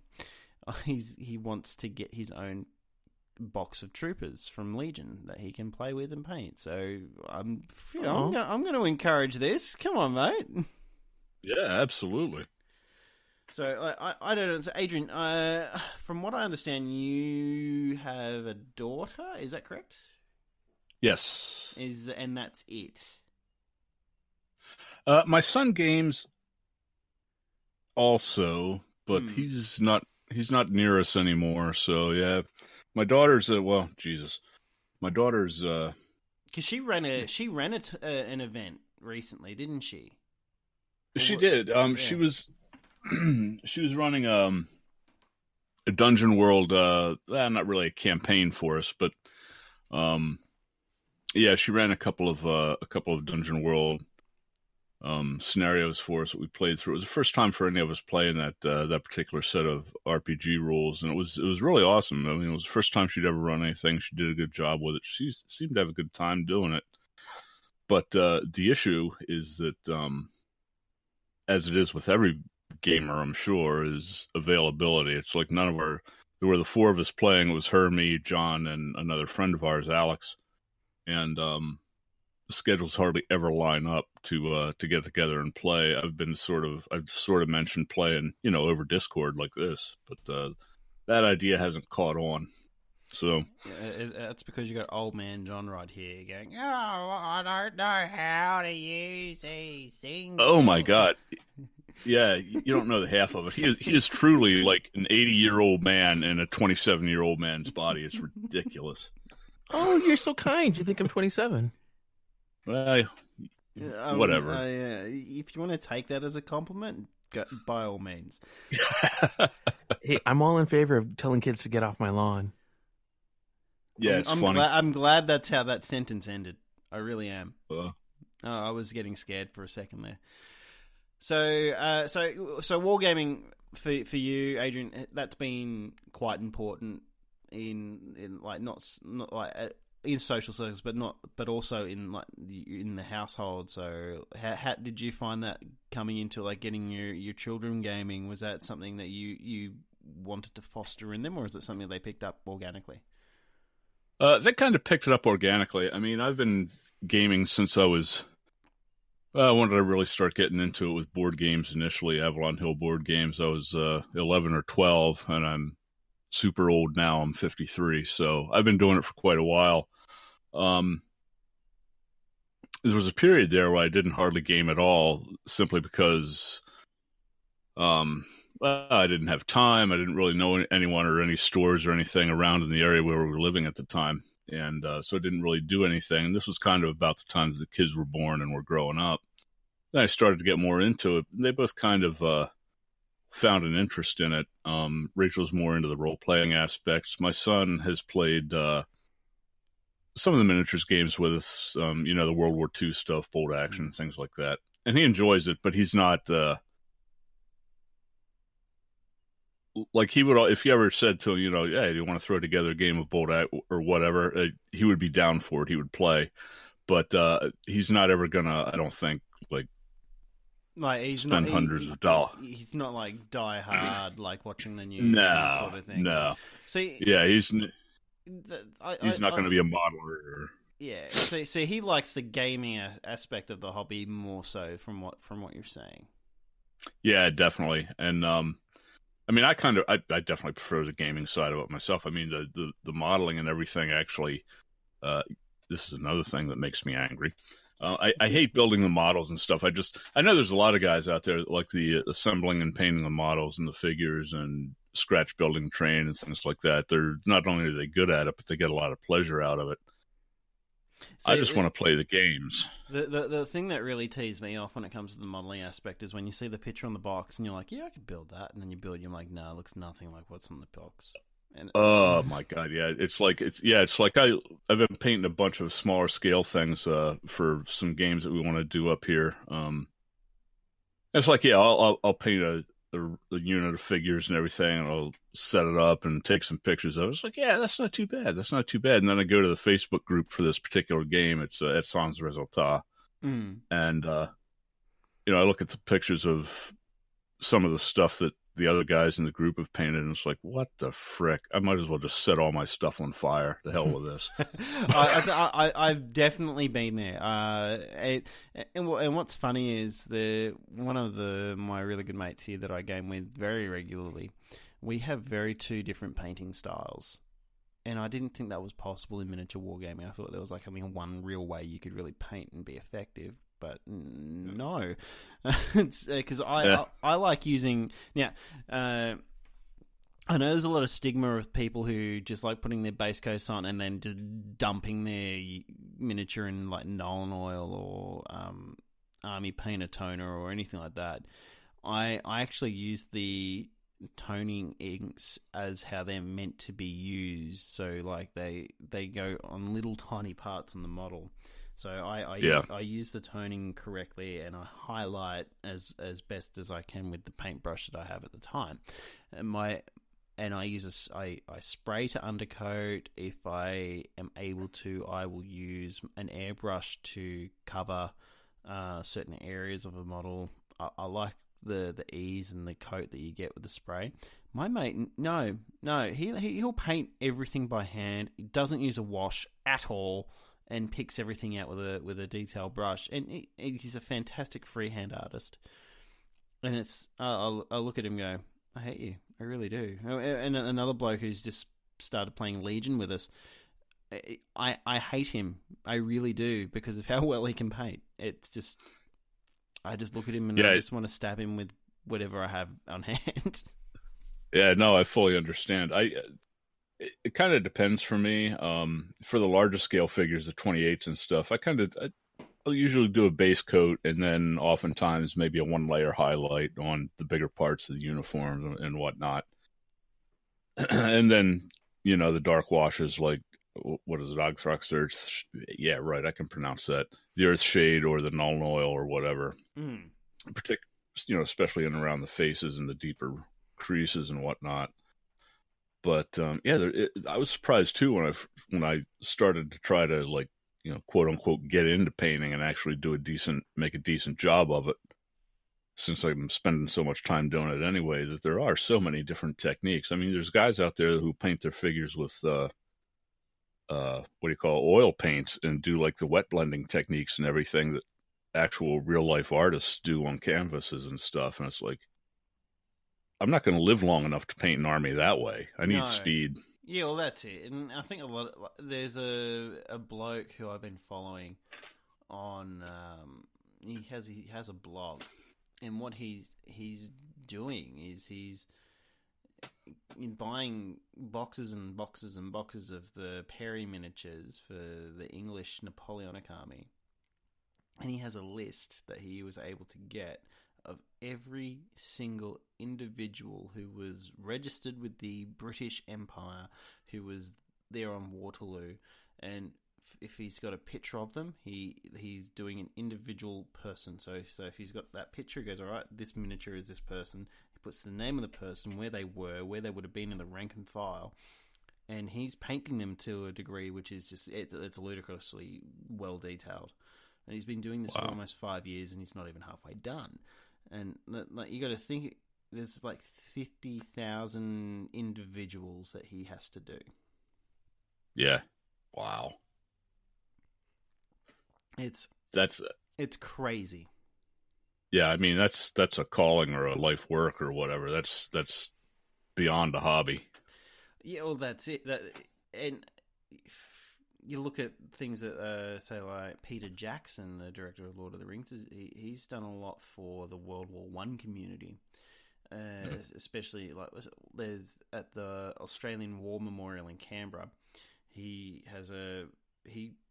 put together this video presentation on the biplane pilots during World War I, and it's fantastic. And funnily enough, we actually have one of the Red Baron's boots at the War Memorial, the ones that they took off him when he died. When he shot, that's awesome. And an Australian did it. An Australian shot him down. Are we sure about that? That's 100% correct. It sounds like lies to me. I'm willing to put money on it. We're going to take a quick break, and we'll have we'll come back just after a nice little word from one of our friends here at Gamer Lives. All right. All right, thank you again for those lovely messages. We're back again with Adrian and John from Wargaming Recon. We're just literally rattling on about anything, essentially. Someone's phone just went off. Who was that? Adrian. No, it wasn't actually. Not me. Not me either. Someone's lying. Why It's John. You're turning this show into a show of lies. That would be a good name for a TV show. I think there is a show called House of Lies. Yeah, I believe you're right. There is. I'll take your word for it. Yeah. I don't watch TV anymore. What do you? Now that is a lie. That is not a lie. That's what happens when you have two small children. So, so when you class, what do you class as TV? Because you clearly watched a TV show a few days ago. Game of Thrones or something, some crap like that. Yeah. I don't know. That's on my computer. That's not watching TV. So it's I'm watching it on my computer. That's not porn. It's streaming. It's different. It used to be there used. It is literally different. It literally isn't anymore. It is too. Are we going to have the two columns discussion all over again? Because I'll tell you, I talked to Jorg about it. What's this? The two columns discussion? Yes. This is ludicrous. It is not. It matters. Damn it. No. Explain the premise. I don't want opinion. I want premise. So the fact is, no. This is the premise this is of the fact. argument. The premise of the argument. The premise is that there are two things that look different, and therefore they are different versions of the same thing. And as usual, you're explaining it in the way that is most likely to support your argument. Okay, that's what one does. No, John, you can be quiet for a sec. Adrian, what? It's actually true. Can you tell me the premise of this thing, please? So John ordered from the company Things from the Basement two models, two like Aztec columns. Yeah. And they're an MDF thing, and he assembled them and he painted them up. And what he noticed when he was painting them was that one of the models was taking the paint much better, and he was getting a better effect with his dry brushing technique on one model than he was with the other one. And so John being John, he deeply investigated these two columns, and what he noticed was that the laser etching on one of the columns was significantly deeper than it was on the other one. So, being John, he complained to the guy that sold him the columns. Did not complain. And said, hey, what is the deal? One of these is cut much deeper than the other one. It takes the paint better. I get a better effect, blah, blah, blah. And the vendor explained to him that, yeah, I bought a second laser machine, and I forget exactly what the reason was, but it cuts. It makes because it's faster. It makes a much shallower cut than the other machine does.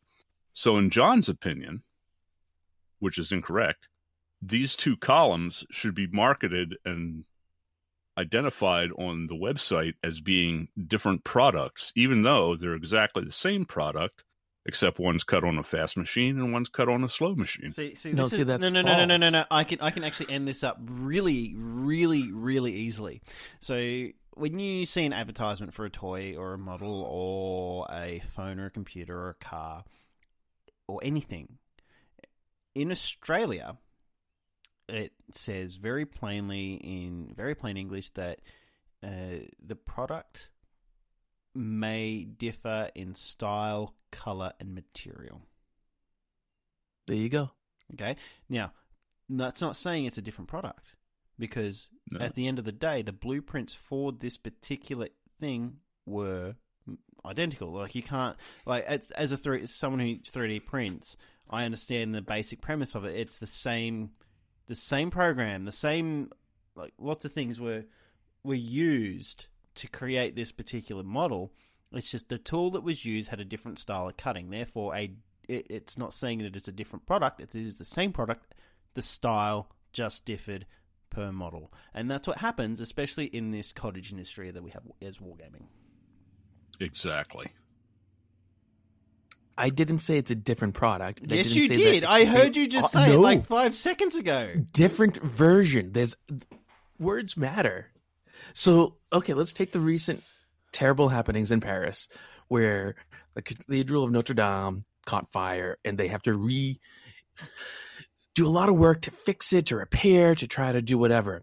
Luckily, they have scans of everything because the country of France owns it and has put a lot of time and money into it because it matters deeply to their national identity. No. It matters I'm correcting deeply you on to something. the tourism. I'm going to So correct if they you. want to repair stuff No. and they take a thing and it doesn't match exactly. You just said Yes, something that was factually incorrect. What did I say that's factually incorrect? You said that France, the country of France and the city of Paris, own all of the scans of Notre Dame Cathedral. That is incorrect. No, I said they own the cathedral. No, you said something. No, they don't. You said they own the scans. You clearly stated They own the cathedral, Yes, and scans have been taken of it. Yeah, but I'm just going to correct you on the fact that you said that they own the scans. They don't. The company that created Assassin's Creed owns the scans. One, I'm not talking about that, although they did That do is- a really good job with it that. is freaking Those cool. Those are good 3D render, which are free through, I don't know, the next few days. If you go onto Ubisoft and you can go and get those Yeah, and get the game for free. And funnily enough, the person who did that spent 2 years of her life, literally Monday to Friday, at Notre Dame, going through every detail. It's very good that they did, but the country itself has hired people over the years to do 3D scans and to do all sorts of imaging of the entire cathedral for purposes of posterity. France owns the cathedral. A lot of people think it's owned by the Catholic Church. It's not. If they want to repair and replace, I'm going to make something up, a statue or a piece of wall or whatever, they have the scans, they have the imagery that says this is what it looks like. If what they put up is slightly different, it could be the same statue of Saint XYZ. Okay, but it's a slightly different version. I have a thought experiment I'd like to give to you, and tell me what you think. Say you have a boat, a wooden boat, and every year you replace one panel of this boat because, maintenance. You have to replace it for maintenance so it fits all the other bits and pieces. So you're essentially once a year taking a panel off the boat, putting it aside, and you're essentially replacing it in the boat. Now, at one point, you're going to get to the point where you remove the final original piece of this boat. Here's the question: if you took all those pieces that you've taken off the old boat, the original boat, and built a new boat, which boat is the original boat? That's a great question. And it has a real world application. And it goes into talking about what we're talking about now, because if you look at, you have something that is definitely the original boat, then which is the original boat, or which is the original product, or which things differ in life.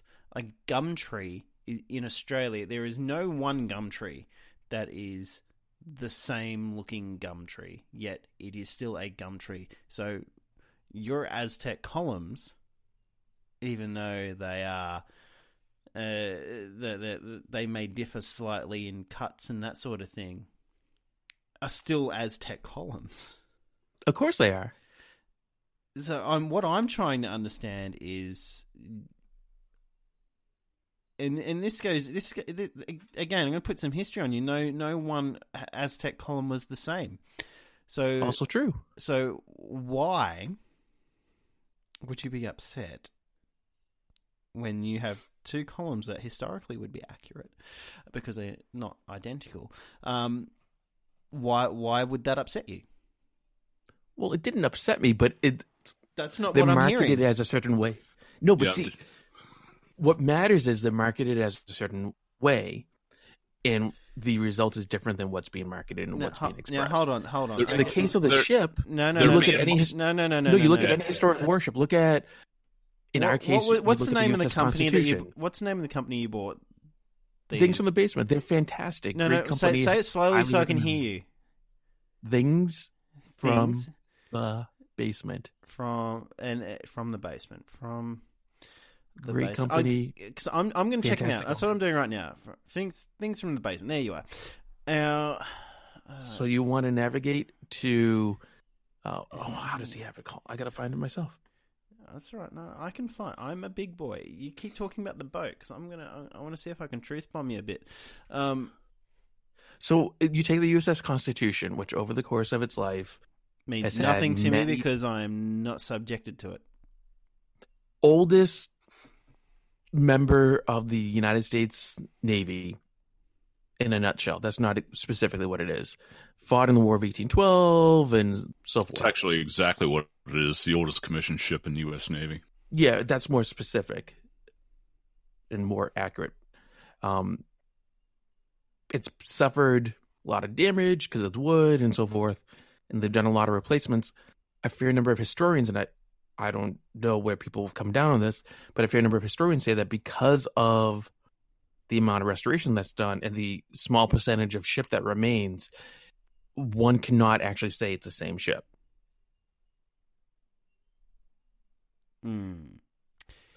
Interesting. That's a tricky thing to balance. And I think that's kind of where you were going with your thought experiment. No, if you actually think about which ship would be the original ship. Now, one thing I don't like about this particular website is they don't have a search place. Now, I'm looking at categories. I've got Wargaming Miniatures, Bartex card sets, clearance sale, Dollhouse Miniatures, Anai bulletin board, an arch bridge, marketplace set, guard railings. So are you asking for help, big boy? I am. Because, you know what, as a man... It's okay to ask for directions. Hold on. Is it buildings on a budget or is it painted in... No, it's painted... No, it's buildings on a budget, and then you want to look at inspired by Ghost Archipelago. Oh, yeah? Okay, cool. All right. Well, they do some really nice Frostgrave stuff. They So do. the two columns. Yes, sir. Okay, so this is what you've purchased. Right. It's a Okay, great no. kit. I'm going to have to agree with you on this for one particular caveat that he's put in his particular advert here on here. All right. Now, Adrian, this is the only reason why I'm agreeing with John. So don't think less of me. And it's the fact that he says right here at the bottom 2 identical columns with mystical glyphs. So he's saying that they're identical. So what I would have there is models may differ than from what is pictured or blah blah blah. Problem solved. So no, it's the fact is fairly clear. You're still whiny, John. I just have to say that, just so my conscience is clear. But correct, and I'll take that. Yeah. But in the scheme of things, does it matter? No. By God, it mattered to you the other day. It mattered enough for the point to be correct, stating a fact. It didn't need to be a 20-minute discussion, but you felt the need for it to go on, Adrian, so we had a 20-minute discussion. This is why you don't have all that many friends, John. It's crap Quantity like doesn't this. matter. It's quality. And that's why I chose you. God almighty. All right. I am not going to concede that John is right. No, I'm not. I'm not. I mean, freaking... Do you see what I'm working with here? I feel bad for Jorg. He bought another laser machine just because, it was a good thing. He wanted to expand his business. And then Jonathan Reinhardt happened, and now this is where we're at. I had a really nice conversation with him about it. I think a lot of what the world's issues could be really nailed down to the phrase "Jonathan Reinhardt happened." There you go. Hey, I'm okay with that. One for the history books. I love it. That's fantastic. Mark it off. Oh my goodness. Now, so I have to ask. Yes. I get a question for you, Joshua. Yeah. Now, I don't know how frequently you check your show's social media, but I was listening to a previous episode of the show because I'm a fan of what you do here. And you happen to talk about an actor in it. So I asked you some questions on Instagram on a picture where you were talking about working on that episode. And I'm just curious if you happen to see it and what hold on. Now your responses are. Now I have to look at it now. I check so I have 2 Instagram accounts. One of them is for my aerial photography that I take with my beautiful, by the way, beautiful drone. I love my drone. And the other one is for the podcast. And I have to admit, during the political campaign, I had neglected it. So I have 2 comments and 71 likes. Okay, here we go. This is 7 hours ago. Yes. Okay. You say that like it happened 2 seconds ago. No, you're saying like I asked you something like a week ago and I haven't heard anything back. So I'm just curious if you happen to see in what your response would be. Okay, now here it is. Here's the question. I'm going to read this out. So everyone's going to hear this, okay? Please do. Okay, it said... There's nothing wrong with it. Quote, you said you'd go gay for Jason Momoa. What does it... What does it for you? So this is a question for me. His muscles, ethnicity... Will you go... Oh, no, I'm not reading... I am not reading the rest of that. I was surprised you were saying you're going to read it. Okay. That's why I sent it on Instagram. Okay. John, you're an a-hole. I'm curious. No, the thing is, right, this is how dodgy this question is, Adrian, okay? He has started... I'll send it to you. I am very happy to say that he has started an Instagram account solely just to ask that question. That is not true. There is every so often I post a picture of the kids on there. Actually, I use Instagram for the filters so that I can then post the stuff elsewhere. For the filters, I think you need a filter for your mouth. So you post pictures of your children on the same Instagram account that you posted this question on. Yes. Yes, this is correct. Okay. This is where I'm worried about him. Did you see the question? I really don't want to read it out on air because it is quite disgusting. No, I'll send it to you. Just like there's nothing wrong with the activities in that question because people participate in that, and I do not judge them if they do. No, I'm not judging individuals that do it. I'm judging the fact that my own tastes say they are disgusting for me. Oh, that's fair. See, you answered the question. I really wish I was within arm's reach of you so I could just slap you across the face with the nearest heavy blunt object. Hey, you put yourself on there. That's one of the things about doing these things. You say stuff, and believe me, I know it comes back at you. I got asked some really stupid questions when I was running in the campaign. Really stupid I bet you did. Oh my goodness. Like, what is your stance on liberating lambs from farmers? I'll liberate them all right, straight to my oven. The fluoride in the water, some people say, is just really bad for you. Does it cause autism? Oh. No, okay.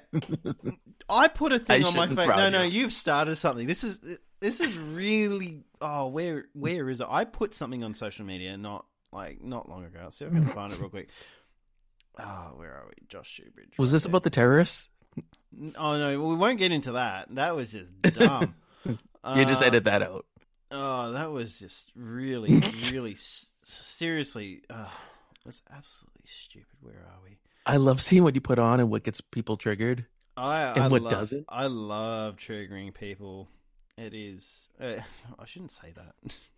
I really, really shouldn't say. Here we go. I effing love. Okay, I effing love science is a group that on Facebook that I love to follow because they're really good at saying things, and they have some really interesting stuff on there. Now they put this thing up. It says, "Kid in high school. I just don't understand why I have to take biology and basic science classes. It's not like I'm ever going to use that information in my life. Same kid as an adult. Vaccines cause autism and the earth is flat."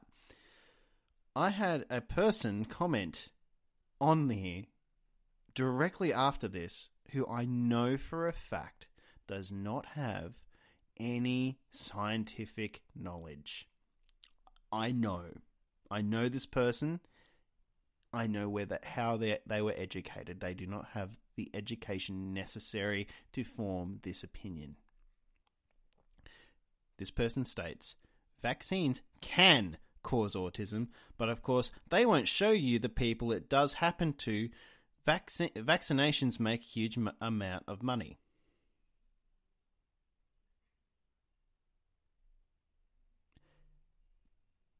That does not make... it's the same thing. Yeah. Yeah, it's ridiculous. It's the same kind of thing you hear periodically where there is, in fact, a cure for cancer, but they won't release it because you make more money treating cancer.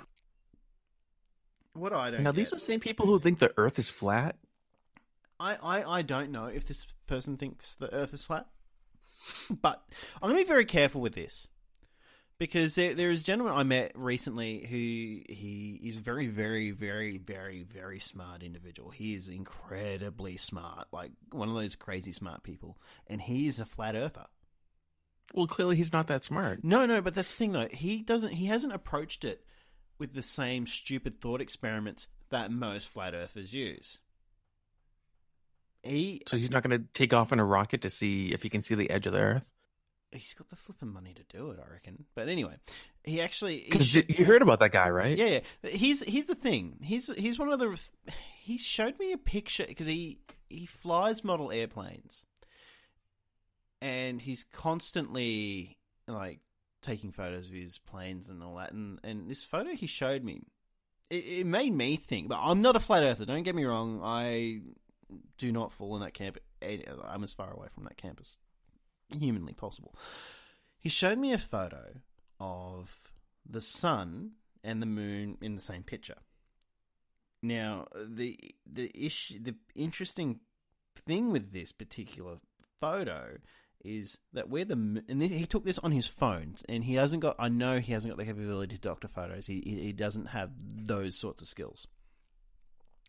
He's got the moon with was like a half moon sort of thing in the daytime. Like, when you see the moon in the sky and it's a half moon.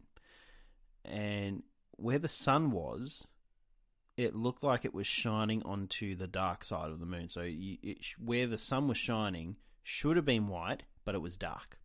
It was like, as a light engineer that I am, I looked at it and I was like, that doesn't make sense to me. And that was what got him thinking about all of the science behind it. And that's what he does. And he thinks about how there are actual scientific questions that you can ask in relation to the shape of the world. And I thought that was really interesting. The other thing that I find really, really interesting is that the globe, the Earth, is actually a really nice little experiment on how warp drives would work. And everyone's gone quiet. Well, we're all waiting for the explanation. Okay, well, I was. Okay, I thought I was going to be taught something. Okay, I'll give you some. I'll give you a bit of a talk. So think about it. You've got two people who are 10 miles away. I'm going to put it into your really stupid American terminologies.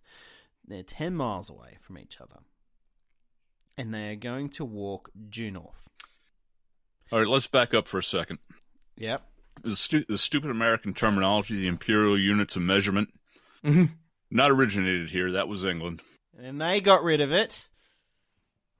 They're quitters. That's because it makes That's no true. sense. They let us leave. Okay. Hey, do you? I don't know what you. What's your background, Adrian? Like, what did you do for employment? I'm a software engineer. Okay, so at some point you would have had some dealings with the metric system, correct? Yes. Okay. Do you understand how the metric system is formed? Yes. Do you? I'm not gonna argue. It's just so funny. No, this is the metric system when it comes to weight and volume and temperature and to a degree measurement of length, but not 100%. Is built around water. So 1 liter of water weighs 1 kilogram. Water freezes at 0 and boils at 100. And that's in Celsius.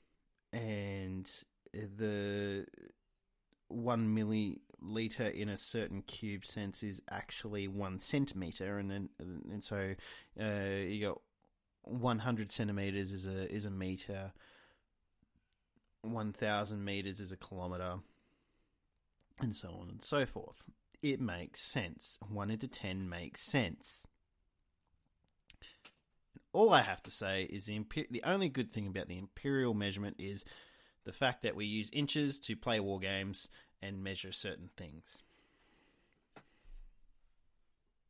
Now, back to my thought experiment that I have heard from a I think it was an astrophysicist who was on JRE. He was saying, so you have two people who are 10 miles away from each other, and you give them a compass and you say, we want you to walk north. Walking in a straight line, they will eventually get to a point where they meet.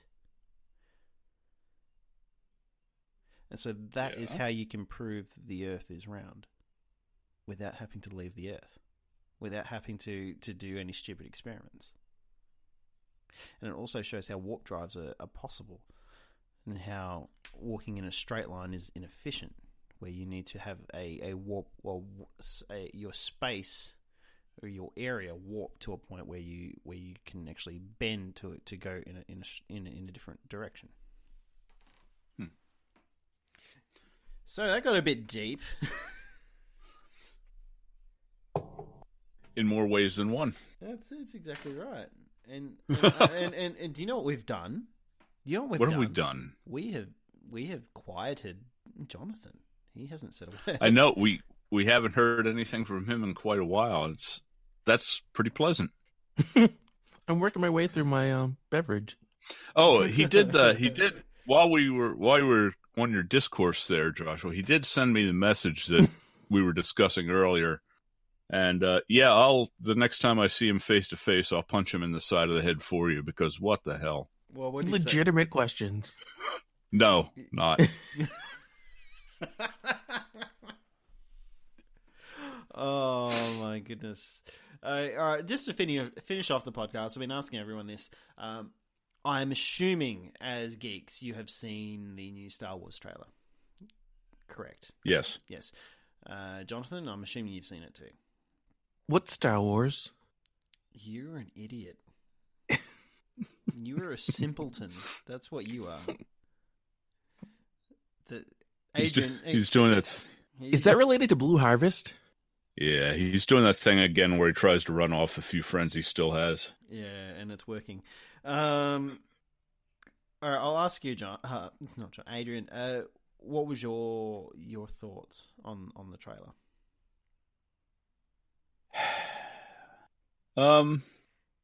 It didn't set me on fire. I got to be honest. It wasn't bad. It wasn't bad at all. I mean,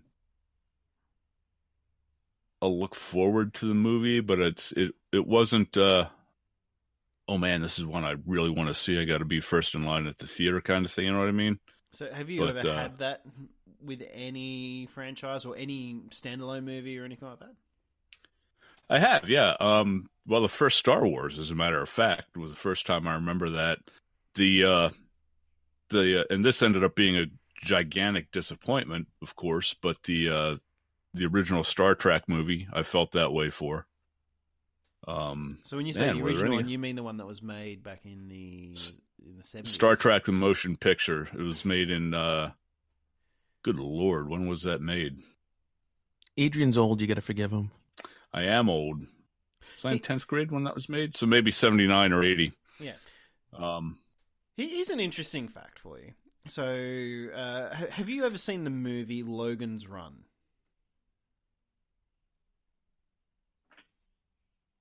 I'm going to take that as a no. Actually, you cut out. I didn't hear anything you said. Sorry. Me either. I was just waiting. Okay, I was asking, have you ever seen the movie Logan's Run? Logan's Run? Yes. Logan's Run. I have seen it. I haven't seen it. It's been a long time since I've seen it, but yeah. So, but you would remember how rubbish the special effects then, compared to now, would be, correct? Oh God, incredibly bad. Worse than Flash Gordon? Flash Gordon was awesome, and how dare you speak ill against it? It's so bad, but that's why it's good. Oh God! Here's a funny thing. Logan's Run came out only a month prior to the Star Wars Episode 4: A New Hope in 1977. And it goes to show you that, like, the science fiction prior to, people just didn't care. They just like, oh yeah, this will be an interesting movie, and like, what I really enjoyed about the fact that what Star Wars brought to it was a whole new appreciation for practical effects. Yeah, and that was like, as someone who's worked in theater and who's worked in the entertainment industry, it's always better when you can do it physically without having to rely on computers to manipulate something. Yeah, I can kind of agree with that, but at the same time, I mean, computers and CGI have opened up all kinds of new stuff that is, I mean, I hate to like point at something like Game of Thrones and say Game of Thrones, but you know, Game of Thrones. No, just point to something like The Mandalorian coming out later this year. Yeah. Which is, I am excited for that. I have never actually watched an episode of Game of Thrones, I'm glad to say. You and me both. I don't see the point in watching incestuous relationships. This is why I'm worried about Jonathan. Really am. That's the thing that's always completely turned me off on kind of the series. It's just like, it's, you know, it's, I don't know. I did read the books. When I read through the first 3 books, I was like, this is the most amazing story, fantasy world, whatever I've ever, you know, involved myself in. And then, but then when the series came, well, first of all, the series was HBO, and I don't have HBO, so I couldn't see it anyway. But then when I started to hear about it and everything, it was like, oh, so it's porn. All right, well, I can get that for free. And I don't want that crapping up my world of Westeros, so no thanks. I'll pass on it. And I've never seen an episode. No interest. So, pardon me being ignorant. So, is Game of Thrones the book? Like, is that really explicit like the TV show or not? No, not really. I mean, it's got a lot of the same type of stuff in it. I mean, and the violence is definitely there. It's not as gratuitous, though. Exactly. That's the exact thing. That's the exact thing that it has the incest, ticks it me has the off violence, about but it. it's not like, it doesn't glorify in it. Yeah, it doesn't revel in it. It's like, it's not exactly gratuitous is the perfect word, and that as far as I can tell is the biggest difference. And I can't. You know, we're picking on Game of Thrones here, but I can't stand that in any show or movie. It's like, It pisses me off. I agree with you wholeheartedly on that, and it's not because of my religious values or anything like that. Like, I do think there is a time and a place for a lot of things. Like, if it had something to do, like, say, if someone was being assassinated while they, you know, were getting kinky with it in the bedroom, and that was part of the story and actually meant something to the story, then yes, that's fine. Put it there. Yeah. But if it's got, it's like, there are just like the TV show Girls. That is just, it's just there because, let's get some shock value, or let's get this going, and I think it's ridiculous. Like, why? What about a brother and sister having a kiss? Okay, that was a harmless kiss. Thank you very much. Like a passionate kiss in which the brother clearly desires the sister and wants there to be more. I would say that would be a wrong thing if both parties knew what was going on. They didn't know. Okay, so have either of you seen HBO's Room? No. Okay. HBO is not really a thing here in Australia. It's really not a thing in my house either. I think most places. See, this is the thing. So you have a HBO subscription. you send me really questionable pictures via text message, which you had to have searched. It's amazing how easily they show up. It's probably that easy because you got them saved on your computer. I was going to say it was an easy search. All he had to do was look on his freaking 82 terabyte porn drive, and there they were. 4chan is a wonderful thing. I mean, it's a terrible place, but it's wonderful in how terrible it is. It's just, yeah.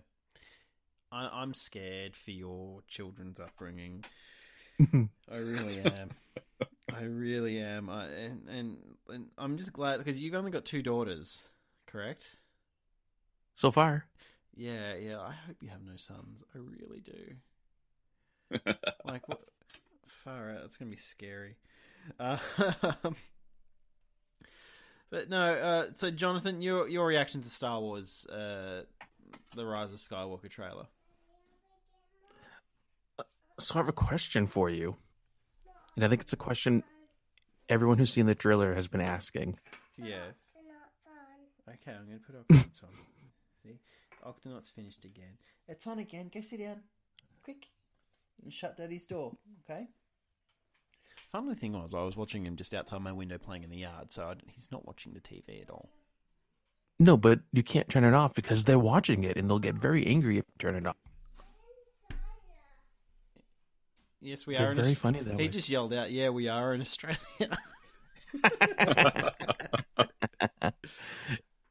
Oh, kids are adorable. Oh, I love being a dad. I really do. So, as you were saying about so there's one question that everyone seems to be asking after they see the trailer, and that is, what does the title mean?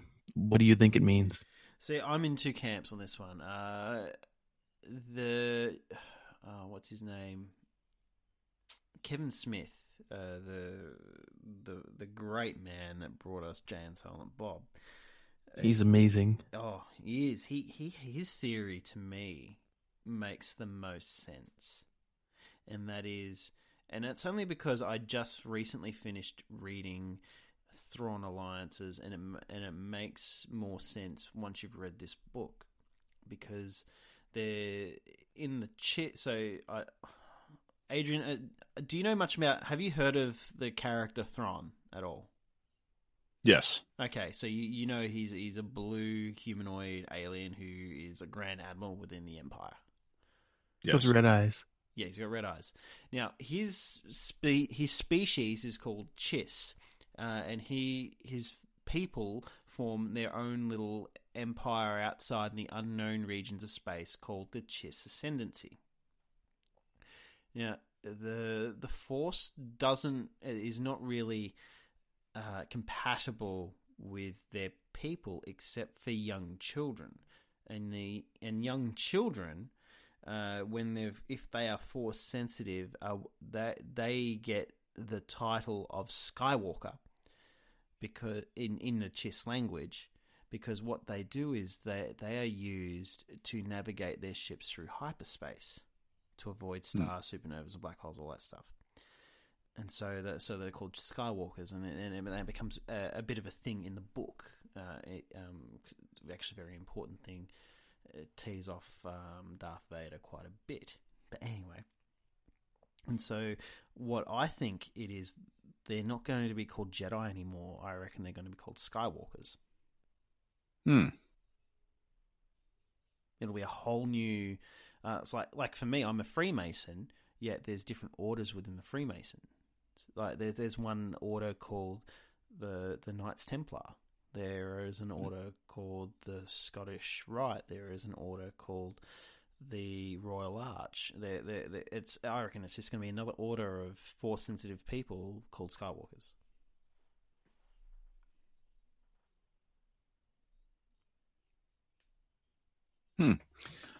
I don't know. Maybe I'm not an insightful person. I didn't think about it all that much. I kind of took it literally myself. As in Skywalker's going to come back from the dead. Yeah. But hey, that would actually be a really cool thing, though, because at the end of the day, that's what Anakin was trying to do, was to bring people back from the dead and stop people from dying. Yeah. It would be really interesting that if over the course of these 6 movies, over these 3 movies, that the ghost of Anakin Skywalker has figured out how to do it from the netherworld of the Force and brings everyone back and kicks Kylo Ren's ass. I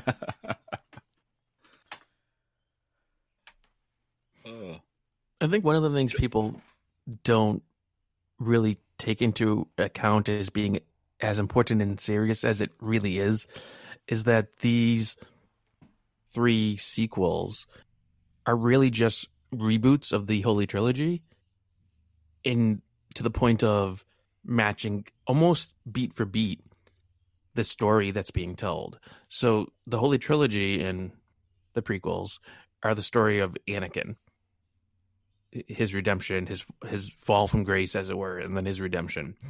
And this is continuing that. So I actually think, because we have an Anakin analog in Kylo Ren, I actually think you're going to see Kylo Ren redeem himself. I disagree. Might. I mean, we won't really know until it comes out, but so far they've used the exact same scripts, basically. No, I think what we're gonna see something very interesting, and it's going to be apparently it's going to tie in heavily with the prequels. So, and it's going to end the saga, the Skywalker saga. So,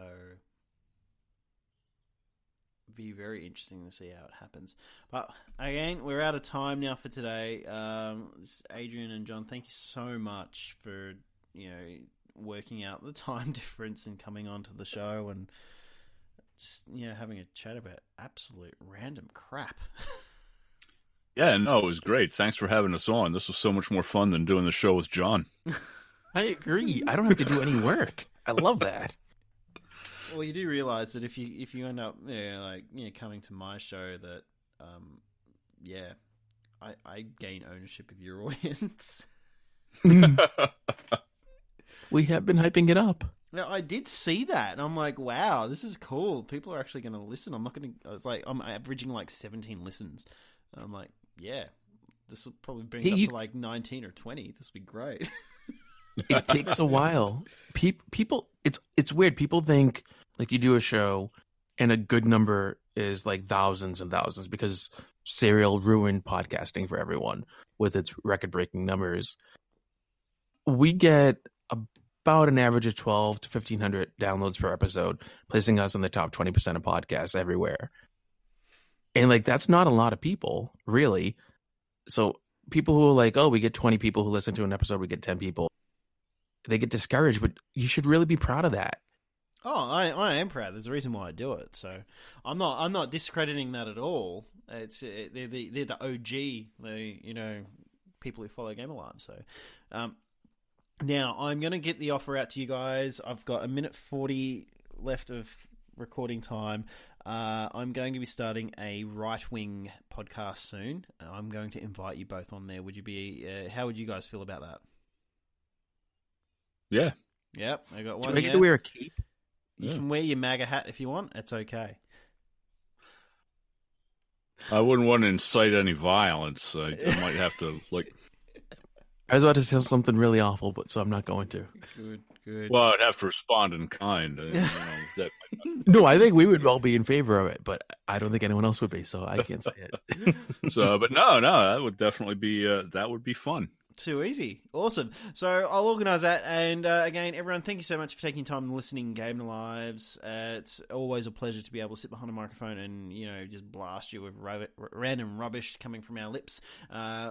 Thank you, John and Adrian, for taking time to come out. And again, everyone, thank you again. And you know what you have to do. You need to suck those oranges. That's exactly right. You keep sucking those oranges, and good night. You've been listening to the Gamer Lives podcast, presented by Joshua Shoebridge. The podcast is produced by the Hobby Desk Australia and is a creation of Joshua Shoebridge. Hosted on Simplecast.com, all rights are reserved, copyright for 2019. If you enjoyed this podcast, please leave a 5-star review on wherever you listen to your podcasts. And once again, thank you for listening.